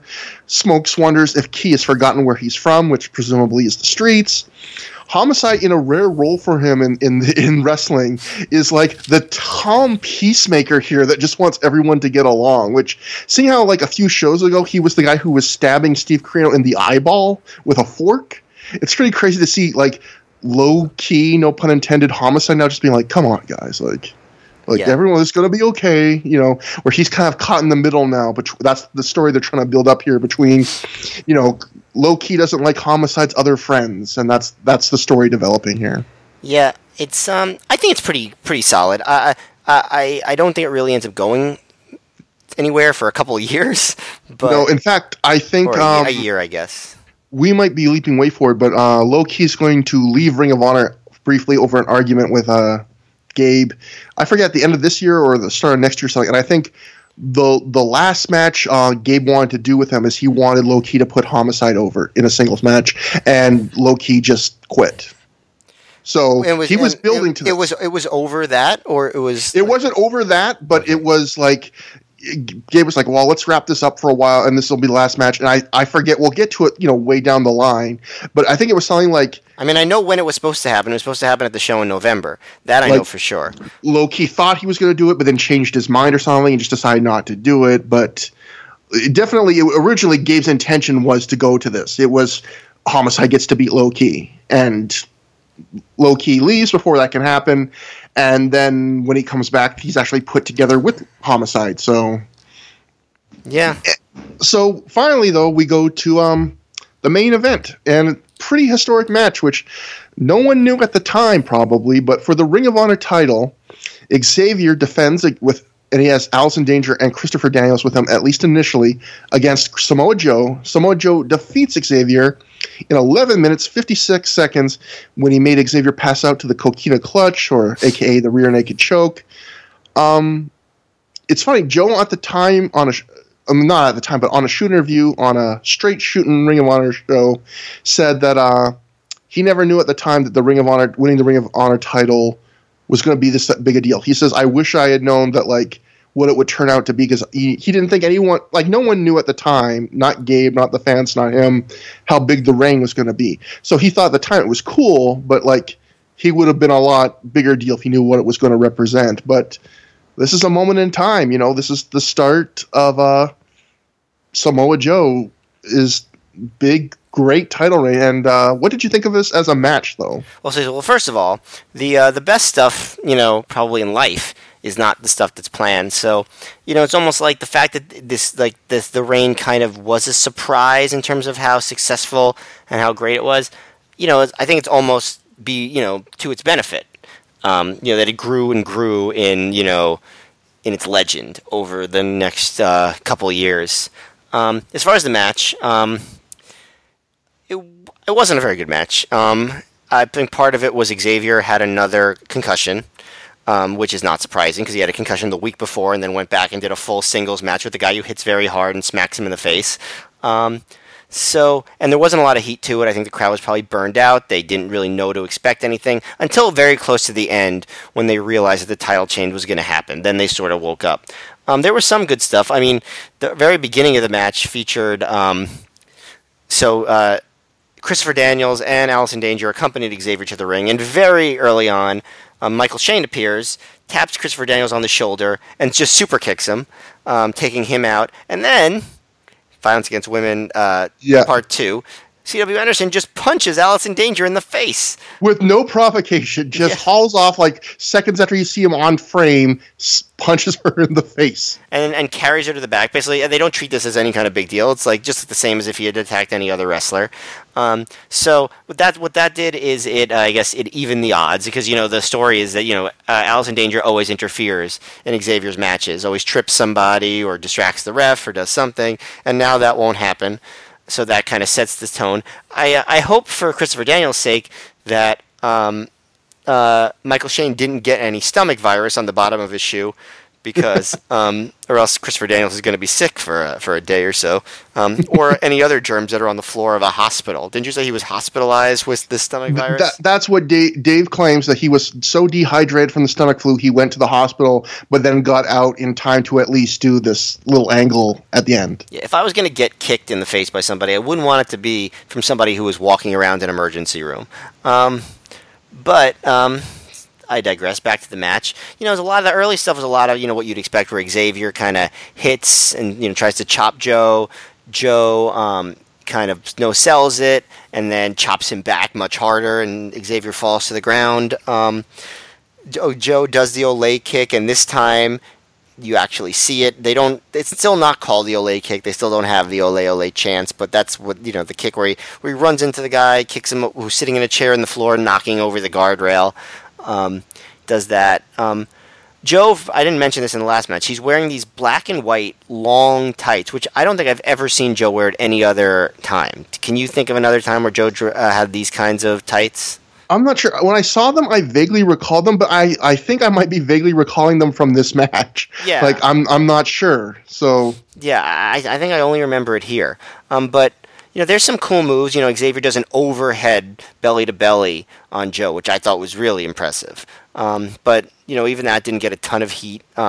So the coolest thing, as far as a single move, is Xavier does a tope onto Joe and hits a swinging DDT to the floor. And I thought that was really cool. And the reaction wasn't very big for it. So Gabe kind of, on commentary, he's like, oh, the crowd didn't see it. Nobody in the crowd knows what happened because it was on the floor. Like, because he loved the move, obviously. And the crowd didn't care. So, yeah, it was a really good move. Like, he did a good job with it. Xavier does some cool moves. And then, so the storyline at that point is that Xavier is, like, working on Joe's neck. After, like, he does, like, the X breaker is obviously a neck breaker. So Joe at one point fires up after Xavier hits a basement dropkick to his face, and they start doing the chop fest. And this is the first time I've ever heard the "Joe is going to kill you" chant. I don't know if this is the debut of it, but I wrote that too, and I was going to ask you, like, is this the first time you ever heard that? And that's the first. It's not a lot of people. It sounds like maybe 5 or 10 people. Yeah. But it's there, and I've never heard it before in Ring of Honor. Yeah. So I don't know if that was a thing before this, or if these fans on this night invented it the night that Joe happened to win the ROH title, which would be interesting. That would be crazy if it was invented the night he won. Yeah, I agree. So if anyone knows, if they heard the Joe's Gonna Kill You chant before March of 2003, let us know. Hashtag Joe is gonna chant. I revoke your pun privileges. Thank you. That is not. That's a pun. It's not a pun. It's just really bad. After the X-Breaker, Xavier stalls and then goes up to the top, and Joe gets his knees up for the 450. And then there's a pretty loud Joe chant, because this is the moment that people are like, oh, might be a title change. And Joe goes right to the knees, to the head, and the choke, gets the win. Pretty big pop for, and Xavier doesn't tap, his arm drops. But it's a pretty big pop for Joe's win. It's not the biggest pop ever, but it's definitely like a good reaction. You see Green Lantern fan really happy in the front row. I was literally gonna say Green Lantern fan. For everyone, watch for Green Lantern fan to be like surprised and jump out and be so excited, and then the big dork that. And I don't mean to be mean, but like Green Lantern fan. You mean it endearingly. Somewhere in the middle, but like he's a good I don't know him, but he's probably a good guy. He was known for sometimes being annoying, and also he timed the matches on his watch. Watch this match at the end of it. Just watch the second time. Watch Green Lantern fan. He jumps up. He's so excited. He's like pumping his arms in the air, and then like 2 seconds later, he's like, "Oh crap! Like I gotta time the match." And you see him like turn down to his watch and like press the button and then resume part. So it was so big. Green Lantern fan forgot to stop the watch for a second. Green Lantern fan, you're a cool guy. We like you. Okay. It's the official stance of the show. He's our next guest. Hey, all in due time. That's his podcast. We just gave him his name. There you go. I named 2 podcasts that I don't host today.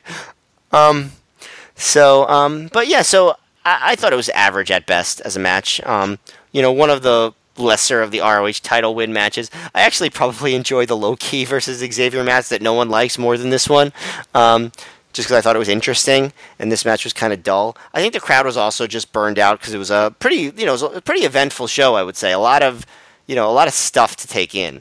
And obviously this has turned out to be the biggest of all, but I don't know if it felt that way at the time. And I think Dave said live this show was 3 hours, 45 minutes, so the end of a longer night even than what we were watching on DVD, maybe. Right. But I actually like this more than you. I wouldn't say it's a great match. I would say good. I wouldn't even say like on the border of great, but like I thought this was good because I like the structure of it, where a lot of matches, especially on the indies, it's my move, your move, my move, your move. And the reason they do that is because it's unpredictable and makes it exciting. But there is something to be said times for a really good structure that makes sense. And what I liked about this was it was basically 3 sections, and they all made sense, where the first thing is coming to the ring, Joe's grabbing his neck for a second. The camera catches that, and he's selling that like, oh, he's hurt from the earlier match. And the start of the match is Joe just dominating Xavier. He's no-selling slaps. Eventually, when Xavier does get him down, he kicks out at 1. And it's almost like a squash for the first few minutes. And as it should be, because Joe's a badass and Xavier's like the cheating champion.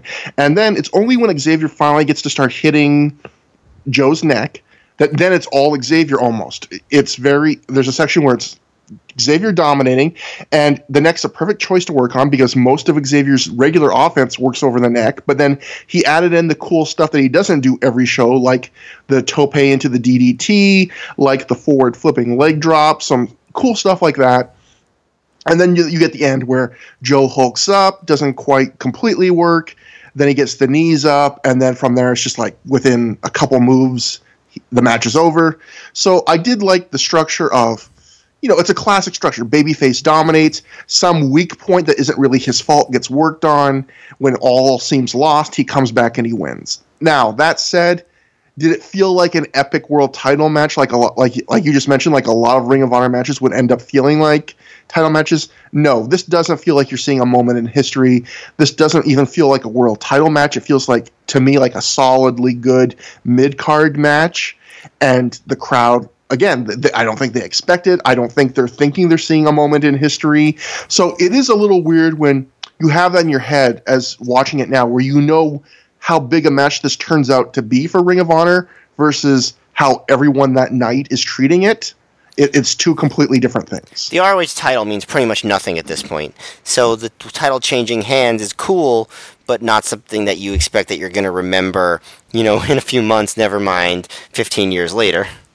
And I also think it's funny, like we'll talk about in a second, but they count the Michael Shane super kick on Daniels as firing the first shot, in the feud between the group and the Prophecy. And can we just say that after they've done like 5 shows worth of promos of Daniels and Carino keep going, you fire the first shot, no, you fire the first shot, how disappointing is it that it's Michael Shane throwing a super kick, like that's the first shot, like now the war's on, Michael Shane kicked it off. It's like, oh boy, well, Michael Shane kicked it off. Do you remember how they started the the WCW versus WWF invasion and like the early shots in that. So I guess it's in the grand tradition of the great invasion angles. Wasn't it like Lance Storm, the first guy that you saw from WCW? Like, yeah, and then Saturn at one point. Yeah, no, not Saturn, because he was already in WWF. I don't remember who the other guy was, but yes, Lance Storm was the first one. I definitely do remember that. And I think watching this, there's also one of those great little moments where it has more significance, again, knowing what's going to happen. But Gabe, after the win, says, what kind of champion will Samoa Joe be? You'll just have to keep watching the future to find out. And it's like, normally that just sounds vague, but knowing that this turns out to be special, it was kind of cool to hear Gabe say that. Like, yeah, when he really genuinely didn't know. Yeah, exactly. Like, this worked out. Like this real moment where it's like, well, what's going to happen? And, almost like, not that this is a horrible comparison because it's not fitting for Ring of Honor, but like if you fall in love with someone that's over something stupid, like, oh, I met you when we bumped trying to grab a chicken fry or something ridiculous. And it's like, it's almost funny to hear Gabe be like, well, what's this going to be like? And then knowing that like, oh, it's actually going to be like one of the things that makes your career, Gabe. Like, yeah, it's crazy. Again, like Joe said, no one knew. I don't think anyone knew that it was going to be like this. No one did. So how could you? Yeah, exactly. And no, I mean, how could you? I mean, how could you say something like that? It's very disappointed in you. I'm sorry. Oh yeah, I guess the one thing we should say is when we first started watching with when Xavier won the title, I said we were going, so there were some people that really do still love Xavier and feel he got like a short, raw deal in Ring of Honor. But most people look at Xavier and go, oh, his title reign sucked. Or even people that don't really know it go, this guy sticks out. He must have really sucked. Why'd he? And I said we were going to rewatch it with an open mind and treat it fairly. So now that the time's come, we've seen his entire title reign, every match. We've seen every match he had in Ring of Honor before he got the title. What's your final verdict in 2018 on the Xavier title reign? It was better than people give it credit for in terms of matches. I don't think he felt like a champion. And I don't think he had the aura that you would necessarily want. I get the idea behind it, but they needed to establish the title before they tried something like that, and they hadn't, and this wasn't the thing to do it. And it's a shame that his last two matches as champion ended with him getting concussion upon concussion, so he wasn't really able to perform at his full ability, and now I think he's going to be out for a few months because of that stuff. So, I think he maybe gets a little bit of a raw deal, but overall I think the actual title reign itself is mostly fairly assessed in history. I agree. I think Gabe did not book Xavier's title reign well. He assumed that just giving him the title would make him over when the title hadn't been established. There was times he booked Xavier fairly deep in the mid-card, even as champion. He didn't give him always the most high-profile opponents, like non-title matches with Jeremy Lopez and, a mini feud with an 18-year-old Jay Briscoe. It's like, these aren't the kind of things you need when you're still trying to get over to the fans here as an established champion. I feel like the Paul London stuff is great. It's better than I remembered. I love that stuff, actually. I love those two matches. And it is kind of tragic that, like you said, the end of his run is so marred by these huge concussions. That said, there were matches like, when he's in the ring with Low Ki and Daniels and AJ Styles at Revenge on the Prophecy, he's not bad at all, but he just doesn't grab your attention like, oh, you know who stood out? Xavier. Yeah. Although that's heavy competition, but he didn't get a great opportunity, but he also didn't. Some guys could have the opportunity Xavier did and make something of it. Paul London didn't get the greatest opportunity the way he was booked to start in early Ring of Honor, but he took the most of what he made the most of what he got. Xavier just, I don't think, is quite good enough to make the most of a shitty situation. Agreed. And the other thing I'll ask is, I know at the end, have referenced it a couple times, that Xavier got a second concussion here. And Christopher Daniels says that in a promo. Did he really? Because in a shoot interview, Joe just talks about how he had the concussion the week before, where in the Expect the Unexpected match, he got the concussion from Red. Apparently, he didn't know where he was after the match, like lost his memory from the day, but that he was just still in a bad way from that concussion. Because, like you just said, Xavier doesn't wrestle for Ring of Honor for a few months now, and I thought, well, maybe he really was hurt from that concussion. I looked up Cage Match. He keeps working for other indies all during this break from Ring of Honor. Really? Yes. Maybe I shouldn't have taken Daniels' word for it, I guess. It seemed like a weird thing to kayfabe, and weird that he would take a break from ROH for no reason. I could see, maybe, Gabe just gets bored with a wrestler, and it's like, okay, we're not going to book them anymore. But you don't do that to the guy who was just your champion. Well... so that's crazy to me. I'll say this, Xavier, Gabe was very aware of how Xavier was perceived, because every single match for the last few months, he's been going on commentary. The dirt sheets hate him. The fans hate him. The internet hates him. So he was very aware of how people were, Dave, were talking about him. So do you think maybe it was literally just Gabe going, look, we need to refresh you, and we need to get you away for a few months, and then bring you back, and maybe that'll, help freshen you up, and fans won't remember you this way and stuff. That's the only thing I can think of, is that maybe Gabe just felt like maybe some time off will reverse this bad, legit we don't like you vibe that some people were having. I guess it's possible. I mean, I guess it makes sense. It seems like a lot. We're going to take away all these paydays from you to try to refresh you. I don't know. It seems. If I was Xavier, I'd be like, I don't know about this, but maybe. But he does keep working Northeast Indies during this time. I think during this time period that he'll miss at Ring of Honor, he has the Brian Kendrick match on Velocity. So he does keep working. It's just not for Ring of Honor for a few months. But we end the match with Joe celebrating. He's celebrating big, but not crying or anything. He slaps the hands of everyone's hand at ringside. Slaps the hand of everybody at ringside. He tells the camera that Ring of Honor and 0-1 are what wrestling is, and that sports entertainment is just sports entertainment. So, screw you, WWE. You can't have Samoa Joe. He'll never go there. Nope. Screw you. And we end the show with a couple quick promos.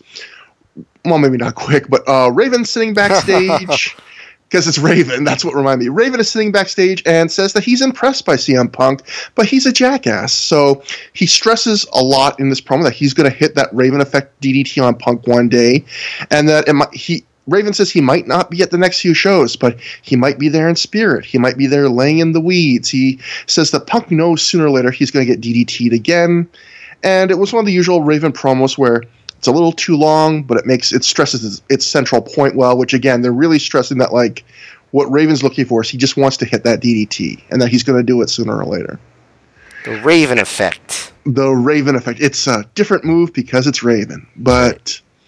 Next, we get a Christopher Daniels promo, and this is pretty funny, where an on-screen graphic tells us this was recorded days after the show, and then in the middle of the promo, Daniels screws up and references, things that he goes, what happened tonight, a few days ago, or something like that. Again, another thing tonight that could have used to take two, but... Why not just say it? Why do you even need this? Nothing about the promo necessitated that it was a few days later, so that's also what makes it funny. The only thing is that he said that Xavier had another concussion. Yeah. I guess maybe he's well, I went to the hospital with Xavier. He's been diagnosed with another concussion. So now, a few days later, I can talk to you about. But yeah, nothing else about this needed that. Daniels just recaps the horrible last week he's had, where he and Xavier lost the tag titles. He lost the FWA title. He didn't win the #1 contenders trophy. Xavier lost the world title. And then he says Steve Corino was too gutless to attack him himself. He had to send Michael Shane to do it. Daniel says the Prophecy will come back stronger. He teases runs for the singles and tag titles. And with Donovan Morgan, no less. You're barking up the wrong tree there, Daniels. And he says he even teases that maybe the Prophecy will come back with a new member. So, laying some future stuff there. Daniels promos kind of, they're good, but I'm kind of getting sick of them. When he has 2 5-minute promos on the same tape, I feel like it's all right, maybe he could give it a rest a little bit. I think they're still good, but I think I go back to what I said way earlier at the show, which is it seems like when Gabe finds someone he is confident can give a good promo, he just gives them a lot of promo time. Like in this case, like you just said, 2 significant promos a show. So we end the show backstage at another 0-1 show, which we're told is after the show we just watched. Creo's on an old laptop, and he's reading some website, learning that Homicide took out his girlfriend with the cop killer. He seems not unhappy about it, but maybe not as unhappy as a guy should be when he learns that his girlfriend took one of the most brutal-looking moves in pro wrestling. Yeah, it's like, cop killer on a woman. No, naughty Homicide. Yeah, like you jaywalked, huh? And that's the level he treats this. He's perturbed, but maybe not as angry as she should have acted, considering what happened to her. He talks about he's going to get revenge on Homicide. And I think he says, "I got 2 words for you." I think the words were "dare me," but the moment he says those words, you can hear a big clanging sound because I guess at the 0-1 show he's backstage they're either taking apart or building the ring. So again, like the night of things that could have used a second take, but well, especially because the thing where he's supposed to be finding out what's going on, you could see that he's literally looking at an AOL sign-in screen. Did you notice this? No, I didn't. Go check it out. He's so mad at the story, he immediately just signed off. Yeah, He's exactly. Like, I don't want to look at my mail. No, just angry. But that ends a very significant show, Night of Champions. Yes, I think this might be our longest show, not counting the one where we had the awards. I was saying to someone that normally when I think a show's going to be very short, it turns out to be longer. And when I think a show's going to be long, it turns out short. Like I thought the Joe show we did last time was going to be long. And I thought the show was going to be short, but it wasn't. But it was a good show and a good wrestling show, I think. What did you think as the show as a whole? Yeah, well, I think I can flesh out my thoughts on what I said before about how ROH is a really good promotion now. It wasn't everything wasn't perfect. There's a lot of weird booking inconsistencies, for sure. But they have a lot of solid characters built up. They're getting to the point where their titles are starting to mean something. They have a lot of variety on their shows. They have a lot of good matches. They have the angles are in place. You have the group feuding with Homicide and feuding with the Prophecy. You have the Punk and Raven thing going on. It's just it feels like a fully realized wrestling promotion, and I think it's interesting. That the ROH, especially during this era, the early period, which it still is in, the first couple of years, it's very known as being a just a wrestling-based promotion, where it's just indie matches, dream matches. It's, people considered it not, pretty bare bones as far as, storylines and things like that. But comparing it to indies now, it seems, very storyline heavy and very character heavy. I go to Evolve sometimes when it's in New York, and it feels to me like that's just matches. PWG nowadays, people I know who go to it, it's basically just matches, good matches, but still just matches. I know there are a couple of smaller indies that are getting kind of more into the, fully realized thing, but this is so much more of a full wrestling promotion than most big indies now are. It's just funny considering its reputation. Yeah, we've talked about this before, and I think I said to you, we're gonna have to talk about it a few more times on the show, because my biggest takeaway from all the things I've learned from rewatching early Ring of Honor is that this promotion that was once thought of as this period of this promotion, which was once thought of, I don't like that Ring of Honor shit. The wrestling's good, but it's way too dry. This is if you put the same promotion out there today, it would be one of the most colorful promotions in all of wrestling. The number of angles and storylines and promo segments and variety, it would I think it's more colorful than WWE in a lot of ways. The angles are more inventive, and they're just more willing to try new ideas and change their format in some ways. And it's crazy to think, and I was talking to you, I think the only reason people thought it was dry at the time was that we were only a couple 2 or 3 years removed from like Vince Russo Crash TV, where it was 100 angles a minute and 2-minute matches and tons of run-ins. And yeah, compared to that, anything is dry. But compared to what wrestling is today, this is like nowhere dry, like at all. Like not a little bit. No, I agree. This is good stuff, and it has good wrestling, and it has, you know, the angles aren't the best. You know, it's not like this is like brilliant booking, but it's, you know, it's there, and the crowd reacts more because of it. So it's effective. So yeah, I think anybody who kind of dismissed early ROH because it was too dry, give it another chance, because that's a bad reason to dismiss it at this point. Yeah, like if you're still a wrestling fan, because either you've changed your tune or you've quit watching wrestling, because all of wrestling has become dry now in some ways. And not that I'm not. I know you're a lot more down on modern wrestling than I am, but even I hope one day the pendulum swings back. I hope it's. I think the average in-ring talent of wrestling has never been higher. I just wish we had storylines and angles more often again, and promos, and like non-scripted promos, all of that stuff. Yeah, you know, the stuff we always talk about.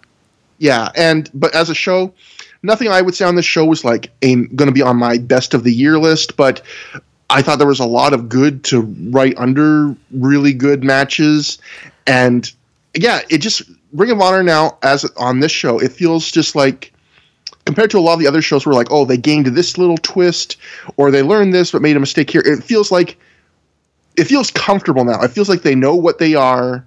You know, they know what they want to do. It doesn't feel like they're learning a ton of big lessons anymore. It feels like, no, like we know what Ring of Honor is now and how it should be run.